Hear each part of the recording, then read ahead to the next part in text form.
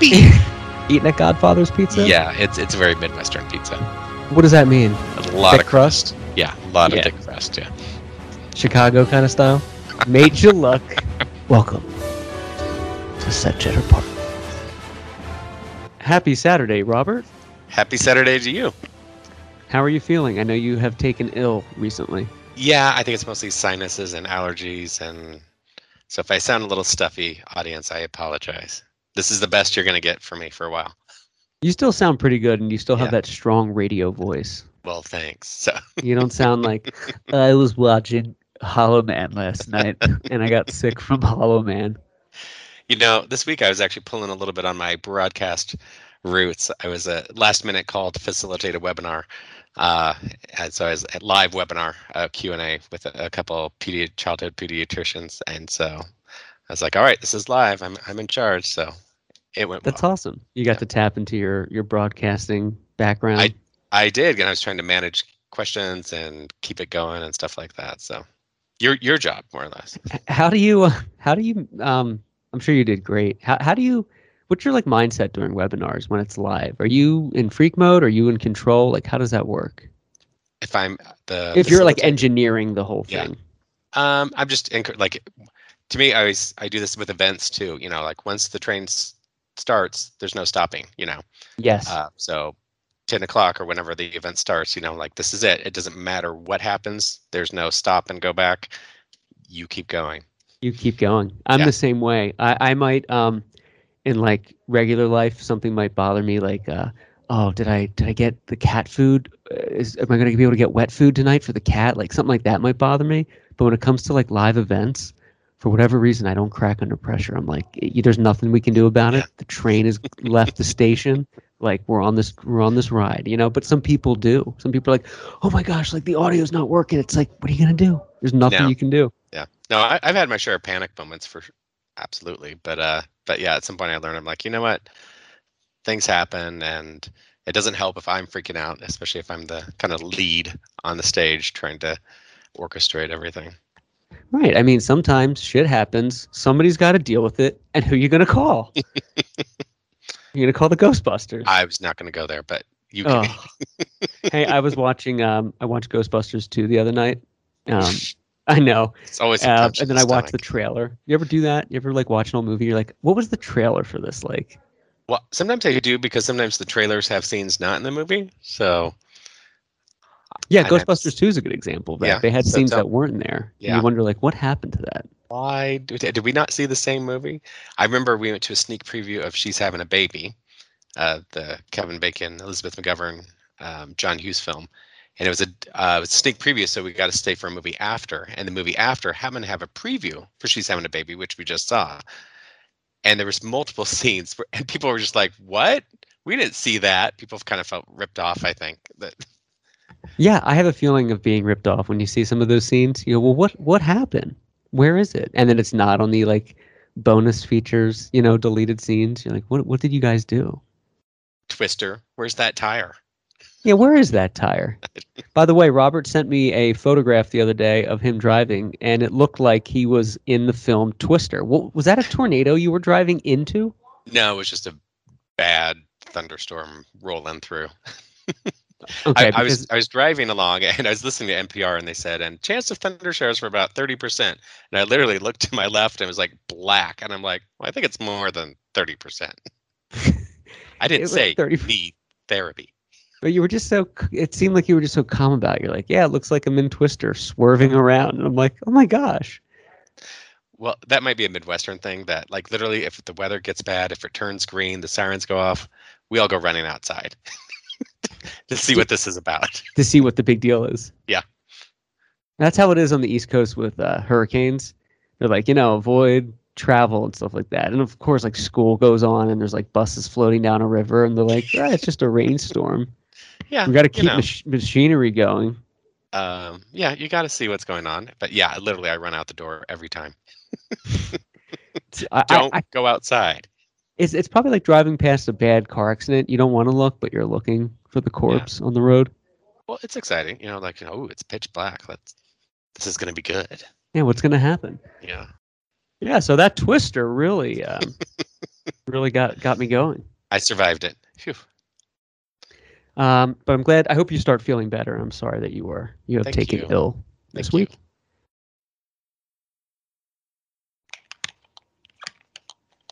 Okay, we have a great show tonight. Tweet us at _Podcastle. You're listening to Set Jetter Saturdays with the Set Jetter himself, Robert Patterson. Check out his website, setjetter.com. That's set-jetter.com. And on Instagram at set_jetter.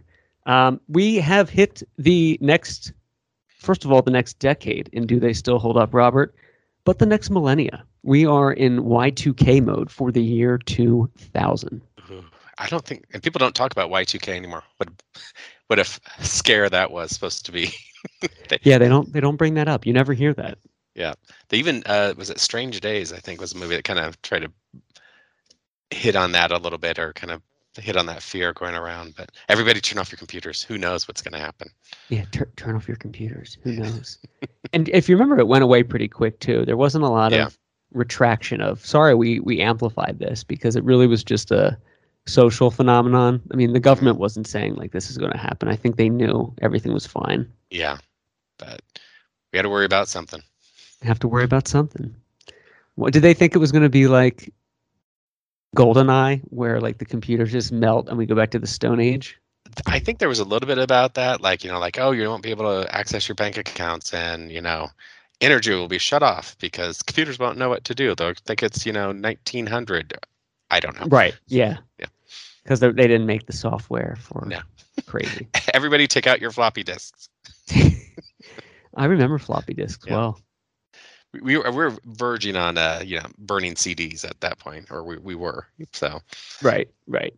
But we have a great list. We have an interesting list tonight. We have a great show tonight. We don't have a good list. There really is it's a very bad list for the year 2000. Do you agree? Yeah, especially the top 10 is definitely. I own one or two of them, I think, but so we'll see. It's a bad list if you only own two. Yeah. But we're going to get into it because we are completists here at Set Jetter Saturday. So, Robert, why don't you kick us off? What is the highest grossing film of the year 2000? I don't know how this happened, but it's How the Grinch Stole Christmas. I don't know how that happened either, and I'm very surprised to even see that as the biggest selling film of 2000, because I'd imagine this came out towards the holidays. Yeah, but the box office counts. That a 2000 film, even if it made a lot of more money in 2001, it's still a 2000 film. Right. So I guess this film was released in the end of 99. No, it was probably a 2000 film if we listed it here, I think. Yeah. Okay. So Grinch Stole Christmas. Yeah. I've only seen this I think once in the theater. Maybe one other time at home. I like Jim Carrey. I think he was the perfect choice for the Grinch, but I don't think it holds up. No, and we're starting to get to that weird cinematography of the early 2000s, where it's a little too glossy and stuff like that, and kind of because special effects in this film was kind of a little bit. This is the way the film was supposed to look, but yeah. So I did not care for it, and I always had little something against this film because for almost 2 decades the set was behind the Bates Motel at Universal Studios. So you can see the Bates house and the Bates Motel, and then sticking out behind the Bates Motel would be all these Whoville. Is it Whoville, or what is the name of the town? Whoville, certainly. Behind it, I'm like, you're ruining the aesthetics. Yeah, we talked about that too recently, how that was behind there, and we looked at some photographs of the Whoville set, and it's just what you said. It's this weird monstrosity, and it's also a Christmas movie, which Christmas stuff always looks so out of place when it's not Christmas time. It's just like, do you feel that way? Like after January 6th, historically the Epiphany, when you take the tree down and you see Christmas decorations like towards February, you're kind of like, that's so tacky. Yeah, like no, I'm day after Christmas. They should be gone. I'm that person. Yeah, I keep them up a little bit, but I don't keep them up long. And even my wife will always say, "Wow, you're not messing around." Same with Halloween. Halloween decorations are down the next day. I just don't. I don't want to live in that like weird Tim Burton kind of house. It's over. It's over. It's over. Number 2, we have Mission Impossible 2. Arguably, Tom Cruise has his best hair in this movie. And is this the Doves one? Yeah, I think Yeah, so. that's what I remember most. But yeah, so and this is around the era where I had a friend who managed an AMC theater, and so he would actually and kids. This is when film was actually on film, and they had to watch it a couple days ahead of time just to make sure that there was no breaks in the film. And so I would go a couple days, before the film was released at 1 in the morning and go screen these films with him. So I got to see a little bit of everything, whether I liked it or not. But it was a free movie. It was free, yeah. Yeah. So you And can't beat that. the only price is kind of just like zero sleep and kind of being ill the next day by, I 4 hours know. of sleep. Yes. We've spoken about that too, Robert and I offline. I had a similar friend. I think we all had that one friend that worked in a movie theater and didn't really like being there. So he was like, I'm just going to have my friends come when they can. And it was free popcorn, but it was always that 1 a.m. screening where you're like, Yeah. yeah, I guess I guess I'll guess go Hollow Man's see. what I wanted to do on a Tuesday. Yeah. Well, let's see what it is. It's Paul Verhoeven. Let's see How what it bad is. can it be? How bad can it be? Hollow Man is streaming somewhere too. You know what? That might be a new podcast title. How bad Hollow can Man, it be? Or just how bad can it be? Yeah. how bad can it be? Oh, it can be bad. Um, Mission Impossible 2 doesn't hold up for me. I saw this theatrically, maybe once other, but they all run together. So if you like those movies, you will like Mission Impossible 2. But Yeah. nothing in it stood out for me. No, they kind of run together for me, and then usually Tom has a good, two or three kind of tentpole stunts in a film. This one was kind of overly directed, but also kind of unlike the first one. The second one or the third one is usually kind of sets the formula for the franchise, and I think that's what this one did. I agree. Yeah, it set the tone for the rest of it. Do they still hold up? What do we have for number 3, sir? Gladiator. My name is Maximus Decimus Meridius, loyal servant to the true Marcus Aurelius, father of a murdered son, husband to a murdered wife, and my Australian accent held up in ancient Rome. I'm gonna go on a limb here. I'm gonna guess this movie does not hold up. It semi holds up for me, and I was kind of looking. I'm like, I do own this on Blu-ray, but not Okay. 4K. So at the time, this was probably one of my favorite films, or probably one of my favorite films of the year, because great soundtrack. I think that's what kind of did it for me. Ridley Scott was just right, for not quite over directing anything, and yeah, it had a great look, and I enjoyed the special effects for at the time. Some of the special effects have not held up as well, but Yeah, I agree with you. I was entertained. Are you not entertained? The soundtrack is great. This is one of those interesting movies too, where it came out, it won a lot of awards at the time, not dissimilar to like Braveheart in '96, where a movie like that today probably wouldn't, clean up with nominations today at the time. Yeah. But I do think, yeah, overall this movie does hold up. It's still pretty well directed, and the action sequences are, what it's all about, what it's known for. So.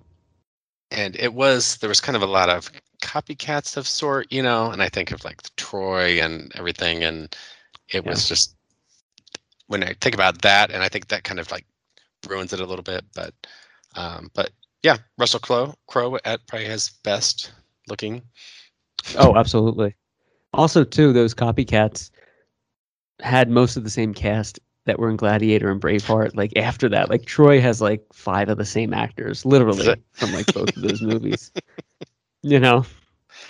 I mean, it's Troy, just like the bad blonde hair, and was that Troy? Yeah, I can't remember. Yeah, It's Troy. not. Brad Yeah, Pitt plays Achilles. yeah. Uh, it's might as well put Sean Connery. Well, Yes. the actor Yeah. Brian. I'm not going to waste your time googling his name, but he's in a bunch of those movies. And it's very melodramatic. Where in Troy, it's just like, the next time we fight, you will die. And you're like, oh, it's like Transformers we're watching. It's very cheesy. But Gladiator still holds up. It's a good movie. So I would agree with you there. We may not agree on this next one.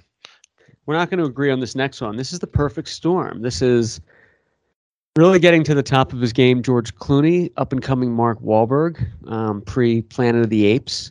And this is about the Andrea Gale fishing vessel which sunk off, or presumed sank, in the perfect storm of 1991. John C. Reilly in one of his serious roles as William Fichtner, Karen Allen, Bob Gooten, Mary Elizabeth Mastrantonio. This thing's a powerhouse. Diane Lane. Anyone that doesn't like this movie needs to rewatch it tonight. You know, it's funny. John C. Reilly, I don't know if we can say that anymore because literally I think he only does serious roles. Yeah, I think he's all business now. It used to be like a former comedian, but now actor. And now he's just he's trying to like have longevity. Yeah. This film still holds up for me. I think it's a great movie, directed by Wolfgang Petersen. It's a true story. It makes you feel for that sort of industry, that life in New England, and I think Clooney did a pretty good job as the captain. I remember very New England accents going on, especially in the beginning. There are a lot of New England accents. There's a lot of bar New England accents. It's just like, I need subtitles. Yeah, I'm gonna go get the backpacky cat. Yeah, you fresh mouth. What? I was, and there's a lot of Red Sox hats. Yeah, I was talking to one of our neighbors, and they said something about, well, I was out at the shore, and I'm like, oh, Jersey Shore. Down the shore. Yeah, well, that's why I'm like, because I don't think anybody at East Coast just calls it the shore. You know, LA, you don't talk about going to the shore. Oh yeah, no, 100%. You say you go down the shore if you're on the East Coast. Yeah. So, but you say the beach like everywhere else. Correct. Like everywhere else in the world. Yeah, I think you say you go to the beach, but the perfect shore. The perfect shore. There's a shortage of beer down there in the cat pack. It is not a fights breaking out. It's the perfect shore in Dorchester. Perfect shore. So I'll admit I've not watched this movie in a while, but I also do not own it. Okay. I look forward to one day watching it during one of my hotel stays. You look forward to it. Yeah, that one window where you're in the room and this is on. You're going to watch it. This is what I'll watch. I'll watch it for you. Number 5. Thank you, Robert. I hope I don't let you down. I think I will when you watch it. Number 5 is Meet the Parents. This is the first of 3 awkward movies starring Ben Stiller playing Ben Stiller. And I think this one holds up the best out of all of them. Yeah, if I'm remembering the correct one, this one was still pretty good. I really liked Blythe Danner as the mother. I thought she was good. This has one of my all-time favorite movie scenes when he's asking for he's at the ticket counter and she's clicking along. I mean, it's just like, I don't know if they still do. Rarely do we go to ticket counters anymore. But that was the way where they would just literally be typing, for 2 solid minutes looking for a seat. And like, what are you looking at? There's no mouse, nothing. It's just a keyboard. That's all they have out there. Right. There's nothing hooked up to that keyboard. No. Is that also the scene where they're like group 7A and nobody is in that and he's just waiting? Like he's the last person left in the terminal? I don't know. It might be so, but I just remember getting a big kick out of that. You can't say bomb on a plane. Bomb, bomb, bomb, bomb, bomb, bomb, bomb, bomb, bomb. Yeah, I think it still holds up, and it is a fun movie. I do like Owen Wilson's character. Probably my favorite scene in that movie, where he's like, "Well, I made it out of salvaged balsa wood. What better person to copy than Jesus?" Greg's Jewish. He is. Well, so is JC. You're in good company. Oh. So I think it for the most part holds up pretty well. Before things got a little bit crazy in the sequels. Yeah, because they did Meet the Fockers. Yes. And then Meet the Little Fockers or something. Yeah. So obviously, it was a good casting with Streisand, I think, because you need some heavyweights up there for who can chew the scenery the most. And Dustin Hoffman. Yeah. And it's certainly the sequels with because Streisand was in the sequels. The second one, I think. Yeah. It's certainly not The Mirror Has Two Faces, but it is up there. By the way, Mirror Has Two Faces, which was on our 96 list, I think, of Can't Look Away. Mm-hmm. It's streaming somewhere else now, and how they do the artwork, the thumbnail for you to click on. It's Pierce Brosnan. Like it's geared towards like a James Bond looking thing, and I'm like, this is a poor misrepresentation of the film. But Rose. It's just him. it's just him in like a suit, like the Thomas Crown Affair. But you're like, that's not the movie. That's not the movie. They'll be disappointed when they click on like, where is he? Where What is movie he? am I watching? Well, I'm glad you did watch that. Of course. Oh, the Christmas orchestra strain. I love the watch, yeah, where he's looking at his watch. Like, how dare you? Dudley Moore was fired from that film. He was supposed to play the George Segal part.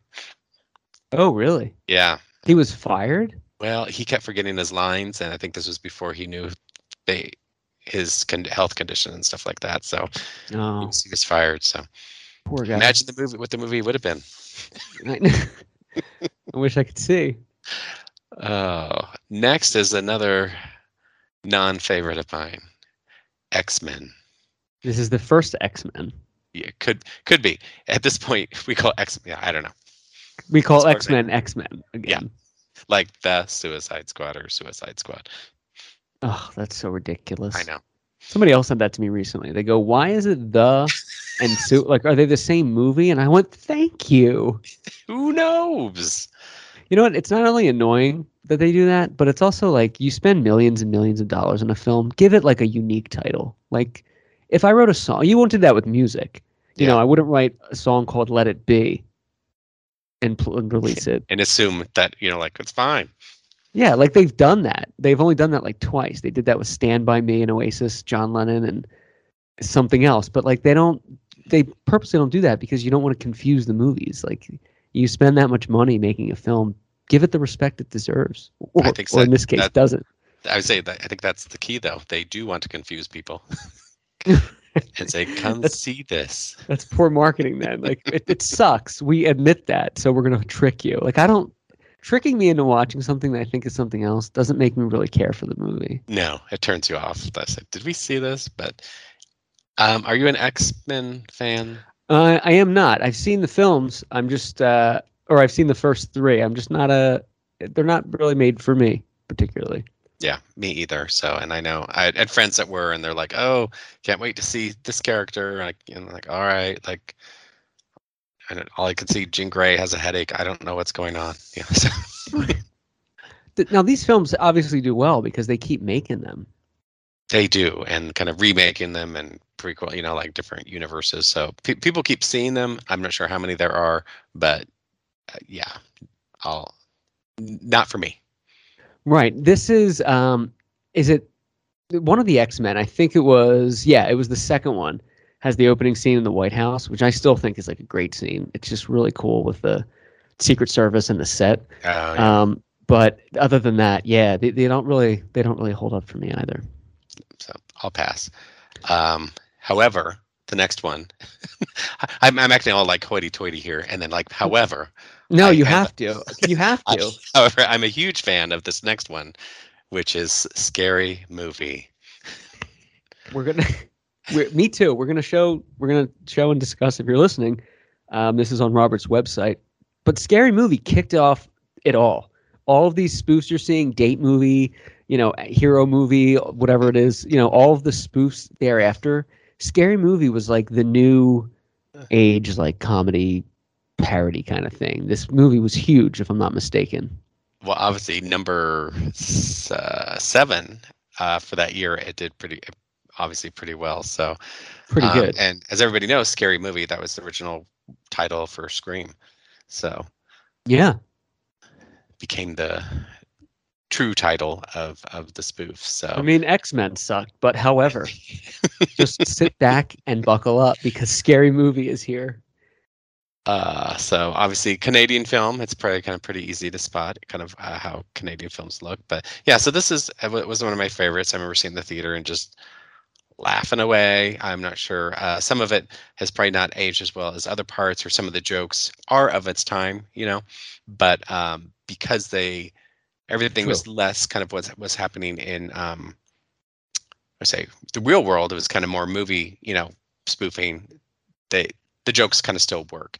I know later they started kind of spoofing what was happening kind of in the political world or whatever, and those jokes obviously don't hold up at all. No, they don't. Here's a shot. This is in Richmond. This is in The Stand Yeah, yep, the same street as the Stand is. This is where the movie theater was, and Sherry O'Terry is one of my favorites She's great. as the reporter. Yeah, she is Bates awesome. Motel, the TV series was shot a lot on the street, as well as a few other films. So this is a fun location down in Richmond, British Columbia. Richmond, BC. This is cool. Oh, Shakespeare in Love. My that's one of my favorite scenes, and so and I still cite this movie like a few years ago. We went to go see a movie not at Alamo that I've talked about before, and we're Oh, like it was a big risk for us. And literally, I thought, what are people going to be doing, talking on the phone? And the scene like almost literally came true, except for she wasn't getting stabbed at the end. you did Every talk about that. We're Yeah, just talking. It's always a risk. That's why it we don't take those is. kind of risks. Yeah. So Officer Doofy is probably one of my a I like fun Doofy. favorite character. So, but Yeah. those are some scary movie locations. Scary And movie locations. we hit a boot is one of my We favorite lines. we hit a boot. She is great. I do love her. And you've spoke about this before. I'm glad that we got to cover it today, which is cool. Number 8 is What Lies Beneath. This is Harrison Ford, Michelle Pfeiffer, Michelle Pfeiffer. Yes, directed by Robert Zemeckis. yes. This is where they think he murdered his wife, but he didn't, kind Or of thing. murdered somebody else. Murdered somebody else. I mean, His mistress, maybe. I think I can't remember. So it was kind of one of those films. Yeah. Because I remember, obviously the trailer or whatever, they kept doing. They kept repeating that scene of like, she kind of. They do a close up of her, and she was like, "Your wife," and her face changes a little bit. I'm like, "Is it supposed to be somebody else?" I can't tell. It was like almost too subtle. Yeah. Right. Yeah. You don't. What do you like? What are they trying to do? Yeah. This does have my favorite. At the time I was like, I don't know how they did that shot, and it's a shot. So spoilers. 21 years later, Michelle Pfeiffer is drugged, and she kind of drops to the floor, and the camera goes underneath her, so you can see. Look, you're looking up at her on the floor, like it's a glass floor. Now, obviously, it was like I remember watching. I was like, how did they do that? She fell on a solid floor, and they go underneath her, and we're looking up at her as if we're looking through the floor. It's one of my favorite shots, and so only Robert Zemeckis would you have to have that in your little thriller movie. Right. Yeah. He needed to include that. But hey, here we are talking about it 20 years later. So That shot still worked for me. So for sure. Yeah. No, I know which one you're talking about. so it's definitely watch while you're in a hotel movie. I still kind of, if it's on, I will kind of keep an eye out for it. I own it on DVD, but not Blu-ray. And it also stars the great Diana Scarwid in A Small World. So I agree. Yeah, I also have it on DVD. I haven't watched that DVD in a long time, but it's there if I if you ever need need be, to. yes. If I need to. And every Like, once in hey, a while, I look up that house was, I think, just built for the film. So I think so. not on my list to go to, unfortunately. But If I ever get any people knocking on the door going, "Hey, can I borrow your What Lies Beneath DVD?" I'll go, "You know what? I I was think it's just gonna out. watch. Let me check the shelf. Let me check the Oh, show." the case is empty. You can wait Case, around if you want to see if somebody's going to return it. yeah, why don't you walk around? Just ask. Number 9 is Dinosaur. This is a Disney adaptation of the ride Dinosaur, which I think is an Animal Kingdom, and it was originally supposed to be called The End is Near or something. It's about like the end is beginning of extinction or something like that. I read an article on this morning. I was like, you just tripled my knowledge on this movie. No, randomly there was an article in my newsfeed that said the best and worst Disney rides that were adapted into movies, and I've never seen this movie, but apparently this is a ride in the Animal Kingdom. So, Gotcha. have you seen this? I have not. No. So It this was is a big also pass for both of us. So this this still is holds up. for kids, maybe. I don't know. It was not made for me, obviously, but it did Yeah. very well. So, and you're kind of obviously we see that there's a couple of family films that did very well here. Yeah, a lot of family-friendly films. Number 10 on our list is Aaron Brockovich, Robert. This is a true story, and this has become kind of a parody of itself with stuff today, right? It is. It's so for the most part, this still works. I think Julia Roberts was the big attraction of this movie. I don't think if she was in it, it would not be a top 10 movie. No. However, she's also kind of in the Sean Connery realm of like she did better in this one. Obviously, the she's the lead character in the title, so we have to pretend this is Erin Brockovich. But as a Of great course. supporting cast, Albert Finney. I know Cherry Jones is in this. I think Margaret Helgenberger has a small role. So I think it works, and it helps that it's based on a true story. Yeah, I agree. Yeah, it still holds up. But Julia Roberts does have that Sean Connery thing. Same with Brad Pitt, where you're like, oh, it's Brad Pitt. Well, I can believe her more as Erin Brockovich than Brad Pitt. And Brad Pitt as Achilles? Yeah. As a Greek god son? And he still has, probably because he looked like a surfer rather than, I don't know, but. Oh, yeah, no, he wasn't even trying to look Greek in that movie. It was like, he looked like he should have been wrestling or something. Yeah. So it reminded me a little bit, when Cher was in Mask, which she was great, but it's also, I was like, oh, it's still Cher, Right. I still want to turn back time. I got you, I'm just gonna leave that with silence. What, Cher? I'm just gonna no, your turn back time comment. I was gonna. Oh yeah. Oh, I use that all the time. I was gonna use that with dad humor silence. I'm like, all right. Well, I've tweeted out a few times. Man, I just missed the pre-sale on these Cher tickets. If I could turn back time. Oof. And the second somebody calls me out on it, I'll stop doing it. But so far, it's always worked. Cher's not on tour. I've never been questioned like, "Hey, Cher's not touring." It was always, it's just ridiculous. But hey, I got you, babe. I have a. Oof. Do you like Cher? I do. I went to go see her in concert actually with she's my dad. Great. So it was a good time. So, however, dad humor, I don't know. I usually you're not a fan. I just meet with silence. Yeah. Yeah. Sometimes that's the best approach. I mean, hey, if you believe in life after love, that's all you got to do. Just believe in life after love. Just believe. And there's my my silence. And that was the top 10. Joke a little bit too. So it's what? The silence also helps dad humor because. Oh yeah, no. It's. I think silence is the perfect just let him fall. Yes. That was the top 10. Very scattered list, to say the least. But honorable mentions will make up for it, I hope. Yeah, this next one, I'm surprised that it was not in the top 10 because I think it's a more popular movie than a lot that we said, and that is Castaway. Yeah, Castaway I thought that was a bigger film as well. Castaway is also one of those movies, if you haven't seen it, you can watch the trailer. And the entire movie is in the trailer. They give away everything in the trailer. It's very interesting, but it is you will miss nothing if you watch the trailer. That being said, though, this is an interesting movie. People are split two ways with this. It's like the movie Gravity. People either love it or they hate it. They're they think it's a great film, or it's just about a guy on an island. It's one guy. It's boring. What? I'm one of the people that enjoy this movie, and I will watch this frequently, and it still holds up for me. Castaway is a good one. Gotcha. Also a Robert Zemeckis film. Yes, it is. And out of the two in 2000, I actually prefer What Lies Beneath, but that's just me. No, it's good. It's a good flick. Go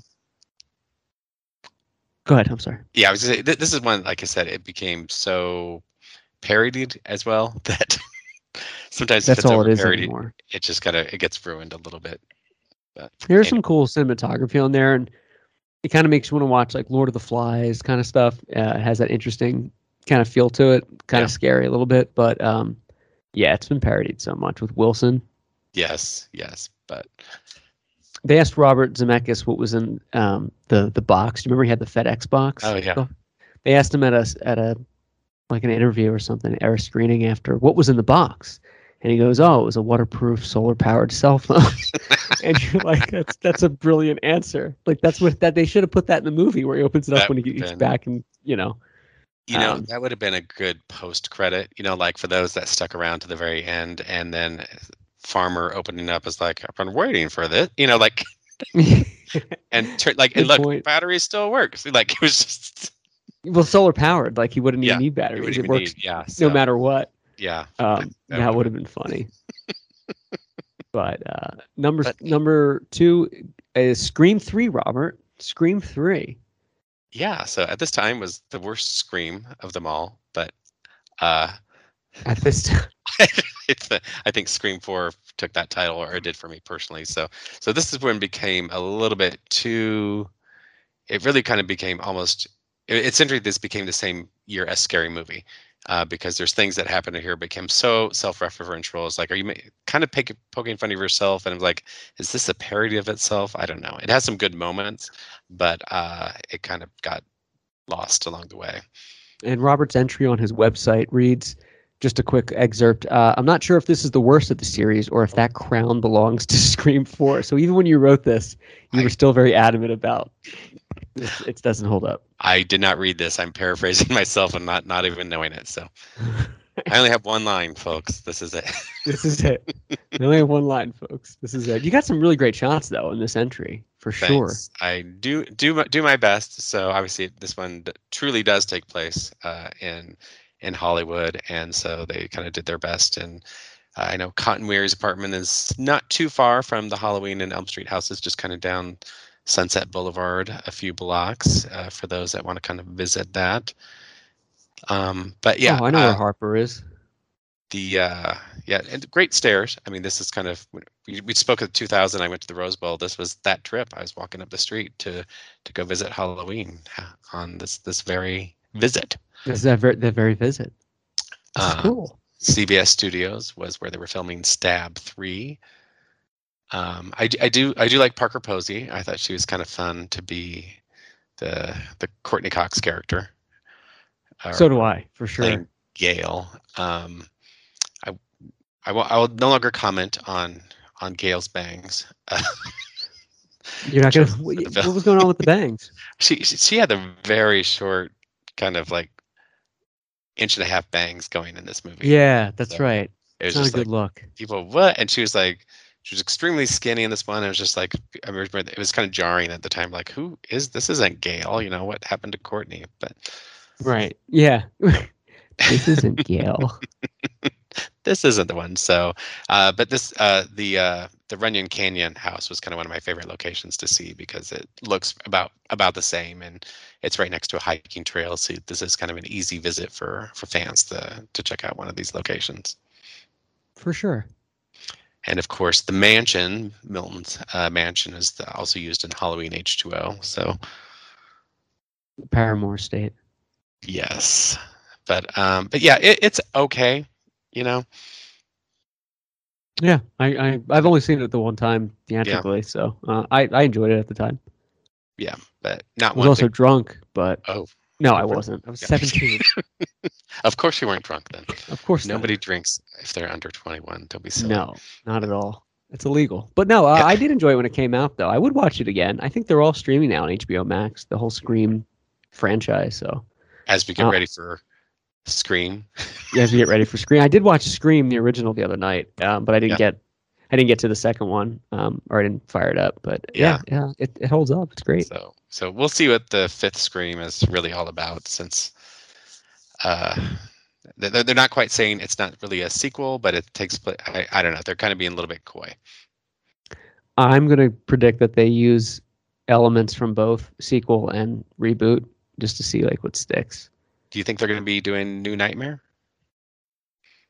Do I think they will do one? Yeah, I mean, like, is this going to be a meta New Nightmare? Is this going to be a new Nightmare? Yeah. Yes, kind of. I do. Yeah. I do think that it will be like that. So I don't know. I know somebody that knows everything, that the entire script, but I haven't asked. I'll still want to be surprised. By the way, happy anniversary this week to the Dream Master, Robert. You just posted some photos this week. I did. That's Nightmare. A lot of people's favorites is A Nightmare on Elm Street 4, but not mine. But I get a lot of posts like, "This is the best one." I'm like, all right. I did see quite a few posts of people singing its praises. There's some cool. I think your entry on it is better than the movie. Like with the Griffith Park fountain, that's a cool shot. Yeah. So and I happen to be there's several years the fountain there was no water, obviously, with the droughts and stuff like that. So sometimes you're lucky if you happen to catch the fountain with water going. I know. Yeah, it's kind of sad when it's not there. You're like, we can't even keep water going in this fucking place. Well, we're not like Florida. who literally can't. But no, little, yeah, they cannot. Their Yeah. COVID needs it. But yeah, your entry was really cool. Just a sidebar note on Dream Master. You did really good shots, especially I like the Rialto ones too. Oh yeah. So well, that's always got classic, and the Crave Inn, which I did have lunch there once. Yeah, that's cool. What was the Rialto scene in the movie? I've only seen it like She once. has a kind of a dream where she goes and buys a ticket, and then she's watching a movie, and then the movie turns into she shows the Crave Inn, and her soda and popcorn start spilling into midair, and she flies into the screen. Oh, okay. That's So not one of your favorites. it's a movie. It's a movie. Check out Scream 3. Does that hold up for you, Scream 3? It's a movie. No. Here's the thing. There's lines that I still use to this day, and we call one of my cat Judy Jurgenstern. Nice. The Carrie Fisher line is like, "You should talk, Judy Jurgenstern." You should talk, Judy Jurgenstern. Who do you work for? Woodsboro High. Woodsboro High. So that movie is just made up for the whole Carrie Fisher scene. That's the scene for me in that movie. Yeah, that's it. That's why they did it. Yeah. If you get a scene with Carrie Fisher, do it. You know. Still.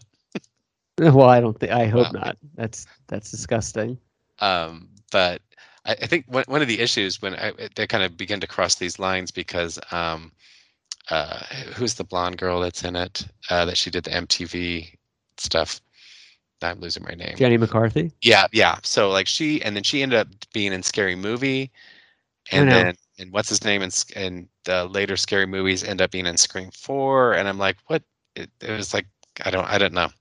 The same casting director. It was like, we come over to this set and we'll get you in this one too. Yeah, if you did the same character. Yeah, if you do the spoof, I don't think you can go back to the original film series. No, I think it hurts the film.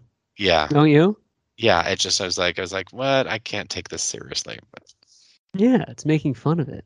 But number 4, we have The Patriot. Robert, I'm going to guess this doesn't hold up for you. It does not. It holds up for me. I watch it every 4th of July. I have since the year 2000. I know this movie inside and out, and I know its flaws, and I can tell you it's the Revolutionary War boiled down to one man's it's basically Braveheart during the Revolutionary War, but it is beautifully shot. It's Roland Emmerich, and it has I think it's Roland Emmerich. No, is it Roland Emmerich? But yeah, it's kind of ridiculous, but I still like this movie. It holds up for me. Roland Emmerich, yeah. So the guy that did Independence Day did this, folks. It's great. All right? It's great. This is the point in the hotel where I'm like, I'm going to go for a walk. This town, you know who was great in here, though, is he plays Captain Tavington, he's supposed to be like the real Captain Tarlington in real life, but Jason Isaacs' character is great in this. You just hate him so much. He's such a good villain. He is a good actor too, but this was not made for you, Robert. It was not, but it was made for you, I guess, at least on an annual basis. Yeah, every 4th of July I watch it. I'm sorry. Good for you. Yeah, it's patriotic. Did you want to go to this one? Oh, I skipped one. You skipped one. Sorry. I'm surprised you skipped this one because yes. This is one of your films, and that is Unbreakable. Also one of Tarantino's favorite films, which really? I didn't realize. I did not know that. Unbreakable is a film. It still holds up for me. I'm a little biased towards it, but I do think it's a great movie. And I also think Unbreakable is ahead of its time. If this came out today, this would be $1 billion movie with the whole superhero thing. Yeah, and that was kind of, I guess that was more the twist at that point. But early on, you kind of knew that comics were kind of part of this film. And I felt, obviously I saw it when it came out, and I felt lucky. I went to the screening of, this was before, when Glass was coming out, they kind of did a triple feature. So I got to kind of see this on the big screen again. So I thought it was that's so cool. Yeah, so it still holds up. It is kind of a rush to the end. I feel like the third act is kind of smushed. Like it gets over pretty quickly. You know, they kind of have one big thing and then it ends. But I like everything about it. I like the cinematography. understated Bruce Willis at his best. I agree. Yeah, and I do think you're right about the end. They kind of do the reveal, and then next thing you know, it's over. Yeah. Quickly. Here's what's happening. Like you don't see that too anymore. Like where people you have to read what happened to these characters. There was Not a since there. Airplane have we had. It's a good call. Check out Robert's page in this too. We're gonna walk through some of these pictures, but there was an Amtrak train crash not a few years back. It was pretty bad in Philadelphia, and I was saw it on my Facebook feed and was looking through the comments, and I saw somebody I know posted, but they found Bruce Willis unharmed coming from it, and I just was like, that's the best thing I've ever seen, dude. It was perfect. Everyone's like, oh my gosh, prayers for the victim, and I hope they're okay. Bruce Willis got out. Oh, that's awful, but so fantastic. Bad. But yeah, I was like, so yeah. But you did a great shot. Here's you, University of Pennsylvania. This is Franklin Field. Trespassing into their football stadium. Yeah, I like this. You gained access to a day where there's no game. I walked in, just like walk with confidence. So the comic book store is a bar now, and they were kind enough to let me take some pictures. So not too, obviously it was hard to line up because it's different now, but you can kind of see some stuff in the background that looks the same. And did you know this location where, what is it, limited edition or yeah?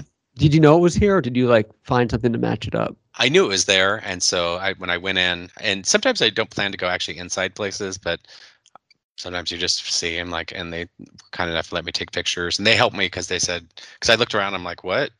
This is not what I was expecting in my mind. And they said, oh, back here is where you had a conversation and so forth. So they were helpful that way. Because I'm always curious about the set jetter process, because I've been on a set jet with you, and you're very good and quick with getting in and out. But I've always wondered, for inside, how do you gauge that? Because I'm waiting to see pictures where you're like, here's the Nightmare on Elm Street house. The owners weren't home, so I broke in a window and got pictures. I'm kidding.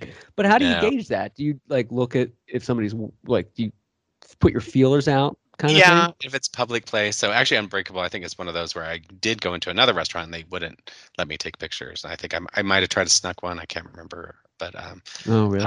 But yeah, so here's the outside of limited edition. These are pretty almost in walking distance of each other. So we could do back east. We could do a walking M Night tour.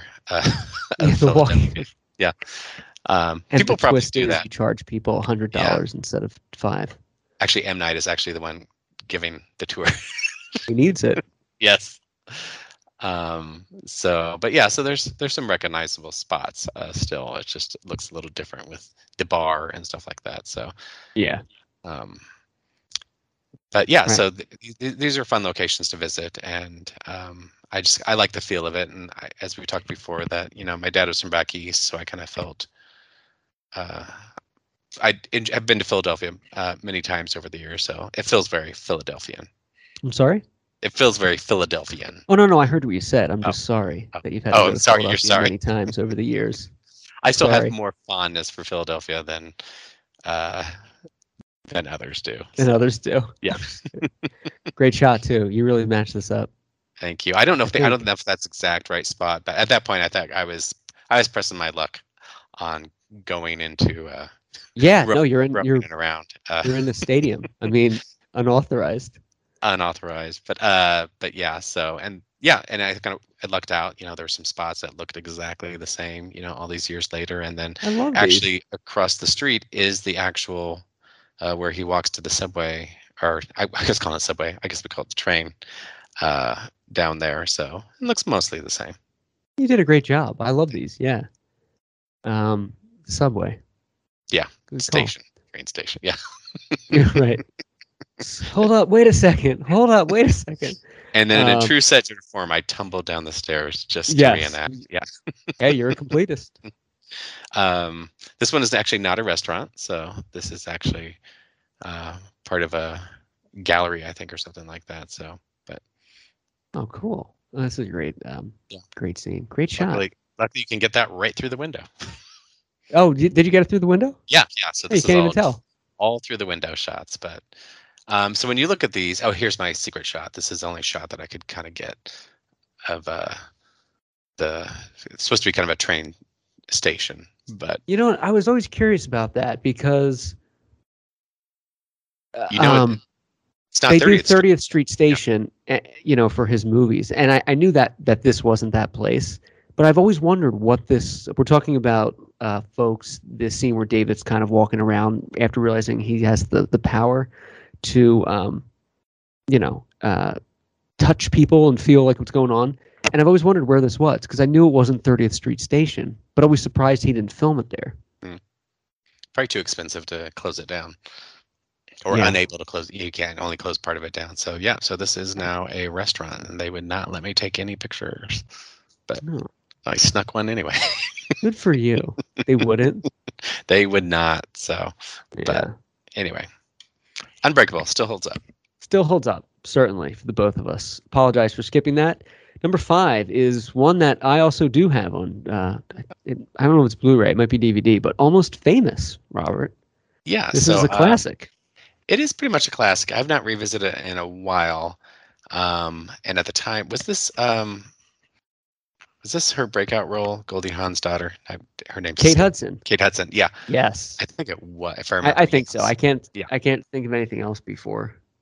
And she still had, she was interesting because she had some of the kind of same Goldie spunk.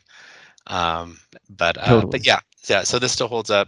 I think obviously it has a cast of many people, many talented actors, and I think like Frances McDormand and stuff like that kind of all make it work.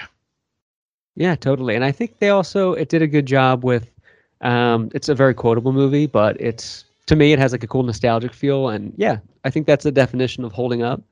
If Robert approves of it, it holds up, folks. That's the bottom of the line. Yeah, I think Criterion has a new version of this. I'll have to check it out. But oh, like a director's cut kind of thing? Yeah, or just a new special edition. Okay. Next is Nicolas Cage in The Family Man. Have you ever seen this? I've not. Doesn't even ring a bell. Okay, it still holds up. It's a holiday movie. It does. It holds up. It's Tia Leone when we still kind of liked her. Pre Jurassic Park 3, I think. Yeah. Yeah. But it's basically It's a Wonderful Life kind of, but modern. And Nicolas Cage finds out, he wakes up and instead of this like rich, powerful executive, bachelor, he's a family man. And then he has to learn to love the simpler things in life. But it's good. It's got some good one-liners. Don Cheadle's in it. It's funny. Not that I don't believe you, but I'm like Googling. I'm like, is this really a film? It went under the radar. I can tell you that. Gotcha. It wasn't in the top. It probably wasn't in the top 40. Was it released on the same day as How the Grinch Stole Christmas, and then just like sank into oblivion? Yeah, just throw it out there the same day. But so you've never seen The Family Man? I have not. Yeah. Have you ever heard of The Family Man? No, I'm literally questioning its existence. It's a weird title too. You say Family Man, and people are like, "Oh, Family Guy," and you're like, "No, it's something completely different." The quintessential Nicolas Cage film, of course. I'm like, oh yeah, I might have seen that. What do we have next? Final Destination. Oh, this is the movie that started it all. Yeah, who knew? It's interesting. Like, who knows what's going to be a franchise? And I think this one kind of did really well. It was a unique idea, and I think it was originally an X-Files script or something like that was spun out into a full-fledged movie, originally called Flight 180. Oh yeah, true, and very successful film franchise. That I don't know about you, but I was surprised that it did it well. It did as well as it did, and I was happy to see that. It was kind of a unique. So obviously we're a few years past Scream, and we had a couple years of all the kind of Scream ripoffs, and so this was a little bit of a twist on that, and I think that's what attracted audiences. This one had some not quite gross out effects yet. It kind of verged on it a little bit, but the sequels began to really kind of hone in on that. And so if you don't know, I have a huge fear of flying, despite how much I actually fly. So, but I remember seeing this in the theater, and after the big scene, I can't remember who I was with. I was like, "Are you okay?" Like, they were worried about me watching this. Yeah, poor guy. But yeah, Vancouver, British Columbia, Vancouver Airport. I never would have thought you would have a fear of flying. Oh yes, yeah, that's the way I have a fear of heights. Yeah, like deathly. That developed over the last 5-6 years. It's weird, but Hmm. um, I like this movie. Not that I've only seen it a few times, but in 2000, 18-year-old me looked exactly like this guy, Kerr Smith, Oh, really? to the point where people Yeah, would I like see it. strangers would tell me. I mean, Yeah. I'll show you a picture of the cover of this movie in my like graduation picture. It's him, and people would be like, "Oh my gosh, you look like Jack from Dawson's Creek," and I was like, "Yeah, I do." Um, I love this movie for that. I got so much recognition for Just something for that that. somebody that Yeah. wasn't me in 2000. But Yeah. it's a good movie, and also when you talk about the scenes where like the bus hits him and stuff, Yeah. pretty good jump scares for the time. They weren't making movies like that then, where it just happens, you know. Yeah. And I'm sure Devin Sawa gets this all the time, but yeah, when I'm at him, I'm like, every time I get on a plane, I check the tray thing. That like if that button comes Oh, off, I'm oh yeah. I'm getting out of that plane. Do you ever check it? Oh, I check it every time. Yeah. Do you really? Good for Yeah. you. I surprisingly, Ugh. and there's times where I literally fly 12 to 14 times a year, and I Yeah. still, yeah, kind of check it. So, Vancouver, these were obviously some of my favorite locations, many years ago that I went to visit, or some of them I think I found for the first time. Apologize. No problem. Cat.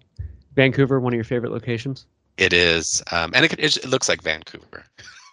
I mean, to See, me, I when I see think this film, yeah. What do it you does see? look like Yeah, Vancouver. No, I just see that. New York, I think. New York I State. see Vancouver. Yeah. I New York think State doesn't. Chicago, parts of Chicago can pass better for New York than Vancouver. Like Yeah, Central Park area, you know? There's something that's about true. Canada that you can tell it's Canada, and I don't know what that is, but you can. Oh, you can always like, and I don't know if it's because you've been there, but well, like Adventures of Babysitting was partially shot or mostly shot in Canada, and you're like, that's not Chicago, you know? That's not Chicago. Yeah, And I'm just glad that Adventures of Babysitting was shot there and not yeah.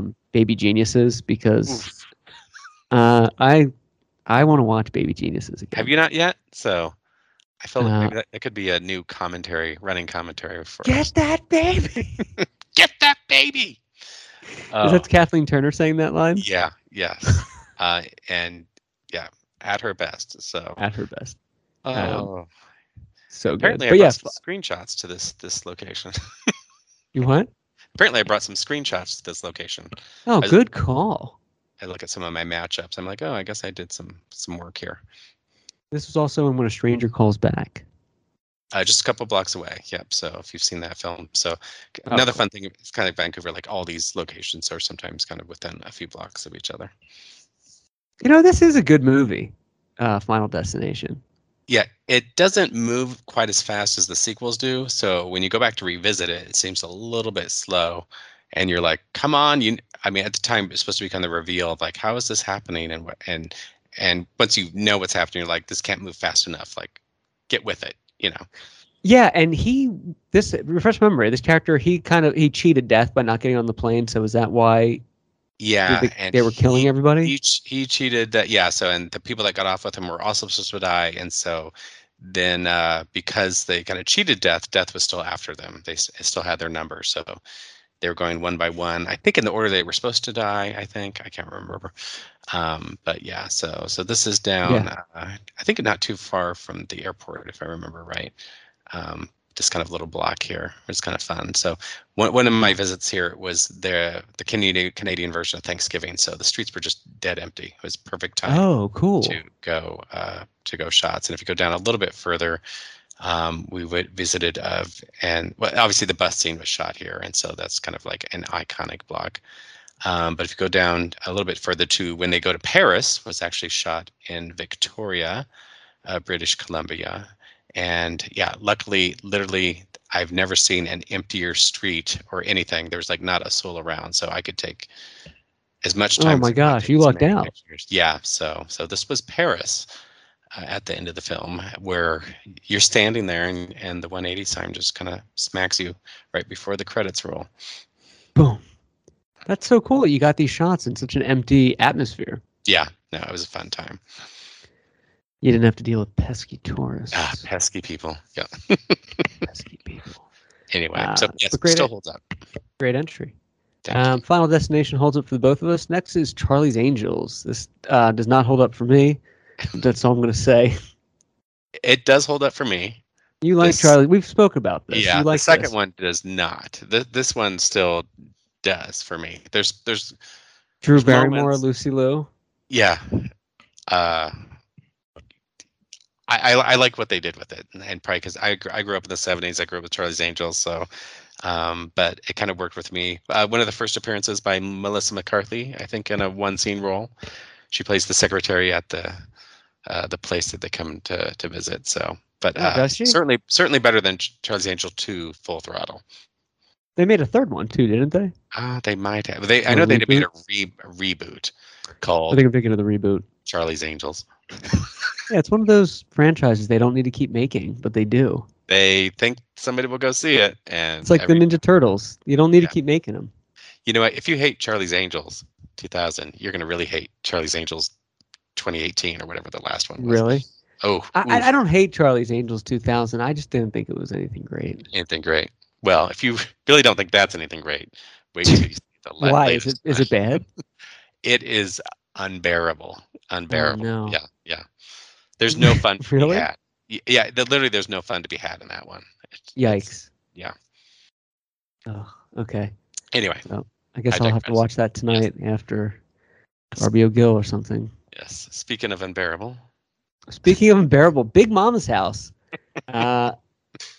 This is another one that you've covered. It was a 1 a.m. film for me. You know, I had to see it. You had to see it, and you covered this film, Big Mama's House. Yeah, I was there down in Orange for another location where they shot The Stepford Children, American Horror Story, and a few other things. And this is literally a couple blocks away. So I thought, hey, I'll add it to my repertoire. I don't understand why this kind of film wouldn't hold up for you, though. I'm just not buying it, Robert. It's a classic. Yeah, does it hold up for you? No, it does not. It doesn't hold up for me. I didn't like it at the time. I actually never saw it theatrically. I saw this on TV, I think. I'm surprised Paul Giamatti was actually in it. But, he's done a couple of films where he sold his soul, I'll be honest. He does. Some of those guys do, you know? Like De Niro did. American Pie 3. American Pie 3 was shot on that street as well. Oh, really? Yep. For one of I think it was the third one where they kind of kept changing where the spot was going to be. What is this? Well, we have the Bates Motel. Yeah. Right they there. Bates Motel, ladies and gentlemen, was also in Big Mama's House. Is something you don't hear on the tour. They never say, you know, also the Cactus Motel, as everybody knows, in the one scene in Big Mama's House. When you show pictures at conventions or talk about Psycho and you go, yeah, the Bates Motel, I've been there a lot. They go, the Bates Motel. Oh, you mean the Cactus Motel? Was that? I'm like, yes, I'm sorry. I should have led with that. I do that with people a lot. They'll go, if the situation presents itself, you know, somebody will say, yeah, remember that like Puff Daddy song? And I'll be like, who? Oh, you mean Diddy? Oh, you mean like something that you know who it is, but you just, I don't understand what that is. And it's actually Puff Daddy asking you that. And it's Puff Daddy. Oh my gosh. I did go to more locations than I thought. Yeah, you did quite the trip here for Big Mama's House. I know, this is in Glendale. It's not even close to Orange. You're a fan. That's good. Apparently I was. And of course, Franklin Canyon Reservoir Park. So, is this where American Horror Story was filmed? 1984. Yeah. Yep, sure was. Okay, cool.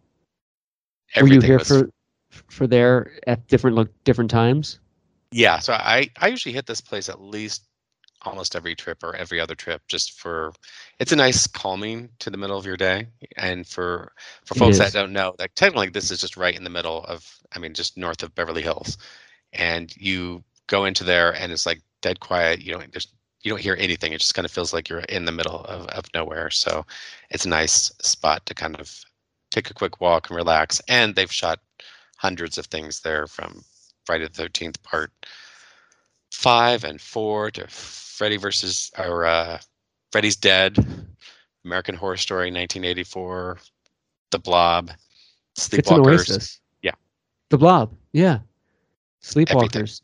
I just watched that not too long ago, Robert. That's a tough sell. It's it is. Ooh. Oh, It is. Yeah, I try to want to watch like that movie, but I know. uh, yeah, gosh, I guess I covered this movie more than I thought. You're a good fan of this movie. You did great work though. Here you are with Yeah, Paul Giamatti. I was. He was here in Omaha a couple years ago for an event. What was the event? It was something film related or different? Yeah. So that we have a nonprofit film here, cinema here, and so every once in a while they bring in a celebrity to kind of meet with that. So he Oh, that's mingled cool. with the commoners down there. So Is it a is the nonprofit film or theater like an old one, like an old like Main Street yeah. kind of? They built a new theater. It's called Film Streams, and so Oh. over the years they brought in Jane Fonda. Um, I'm just going to kind of forget everybody they brought in. I'm going to be blanket on everybody, but But like they some bring big names. yeah, and because um, they have ties and stuff like that. So it's kind of a conversation. So they do kind of do a conversation and they have questions from the audience and stuff like that. So sometimes the celebrity comes out before or after to kind of mingle. So Oh, and you know me and getting pictures with celebrities. So you got to do it. yeah, Well, you not should do it because it's who you are, yeah. For your site and stuff. Like, of course. They should want to meet me. Come on. They should. I agree. They should. And if not, they need to be known that there has been, Yeah. and their career will start to fall. And Ms. Octavia Spencer. Oh yeah. Yeah. I just saw her in Fruitvale Station. She doesn't age. She ages very well. Yeah. So I like her. I love Fruitvale Station. I think that was a great film. That is a great film. Big Mama's House does not hold up for Robert or myself. Well, I can't speak for Robert. It doesn't hold up for me. It does not. I might watch it in a hotel though. What is your policy on hotel films? Will you watch anything, or do you have a certain like discretion that you use? I still have discretion, i.e., The Patriot. I'm going to go I'm going to stare at the hotel wall instead. I'm going to stare at the sink and just turn the water off and on. I'm going to count drips in the sink rather than watch The Patriot. You know who did the score for The Patriot? Who? John Williams. Oh, really? Believe it or not, yeah. They were the story goes when they were producing it, they're like, who can we get for the score? And somebody made a joke that said, let's get John Williams. And they're like, no, let's try to get him. And they got him, and he did it. And it's a great score. Well, what he was doing, I'm looking, he wasn't doing anything else in 2000, so that's why. No, he wasn't doing anything for a few years. I don't think. Yeah. But okay, so Big Mama's House did not hold up. Hollow Man. This is a wonderful film. Hollow Man. It's a film. It's a film. But, I saw this, Robert, in one of my friends, like similar to you, one of the 1 a.m. free screening things with maybe it was the same night.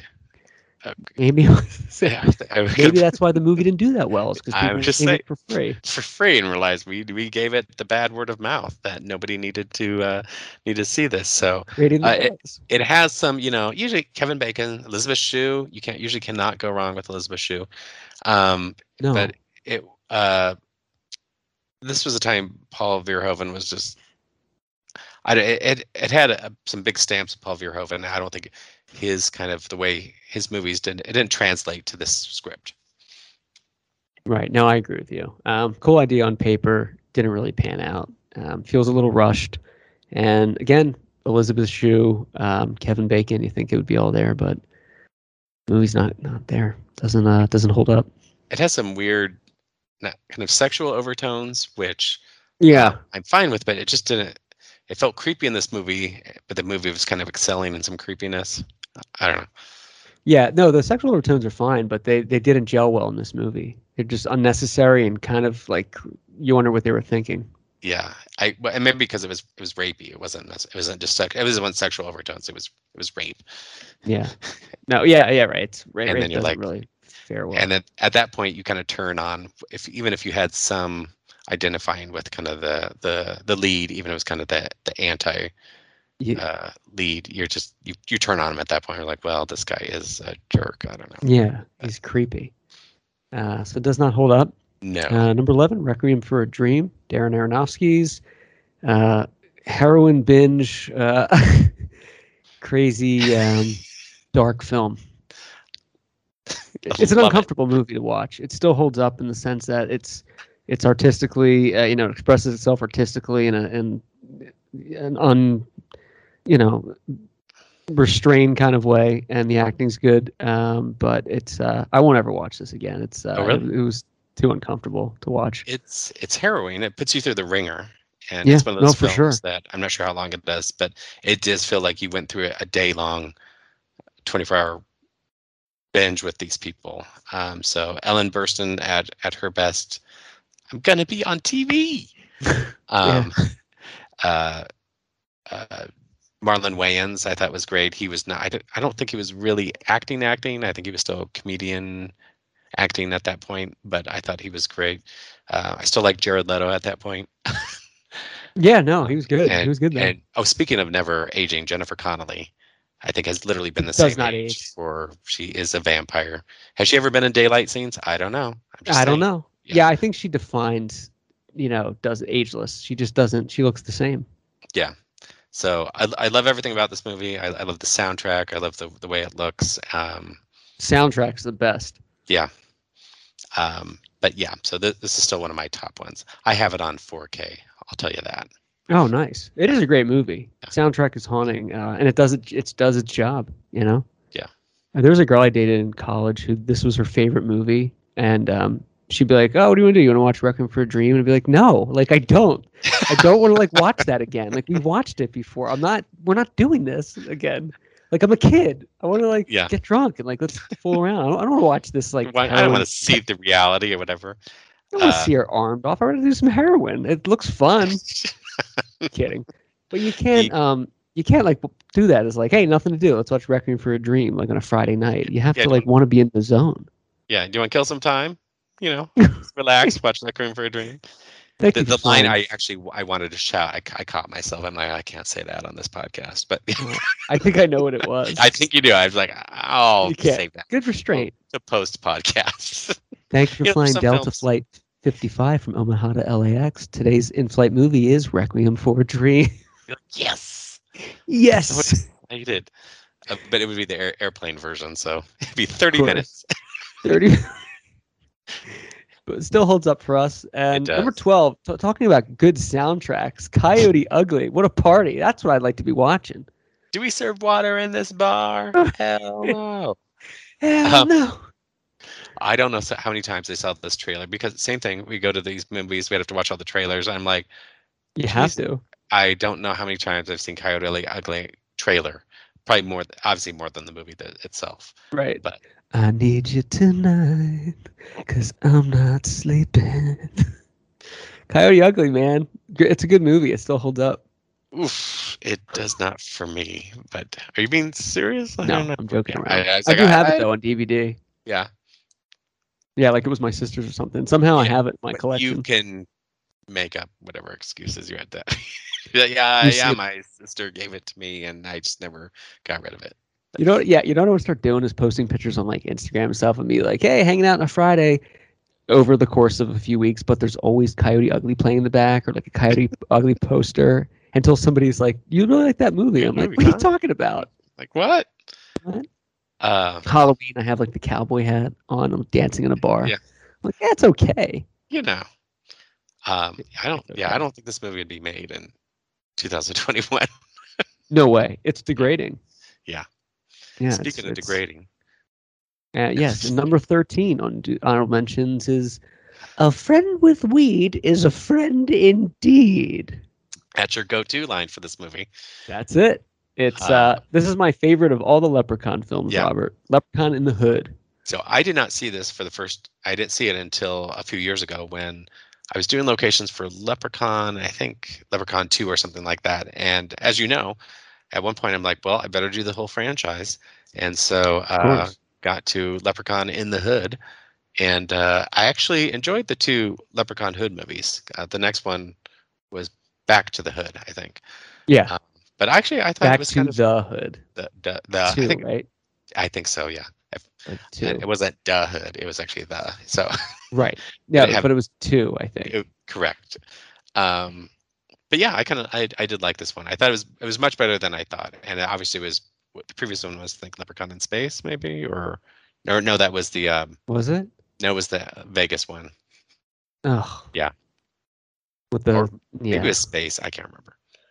No, three was space. Or three was Vegas. So 3 was Vegas, this 4 four was would have been Space. space. Yep. So Um, yeah. But you did this location Leprechaun 5 in the Hood. yeah, so Lacey Street Studios, where they kind of shot a big chunk of it, where they shot Saw and Feud and Freddy's Dead.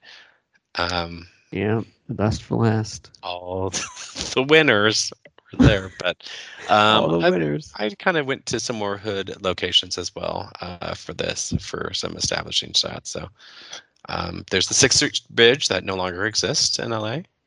Yeah. Will be coming. I saw when I drove by last time I was there, they started putting up some of the skeleton of the new bridge. It'll be interesting to see how that turns out. Yeah, yeah.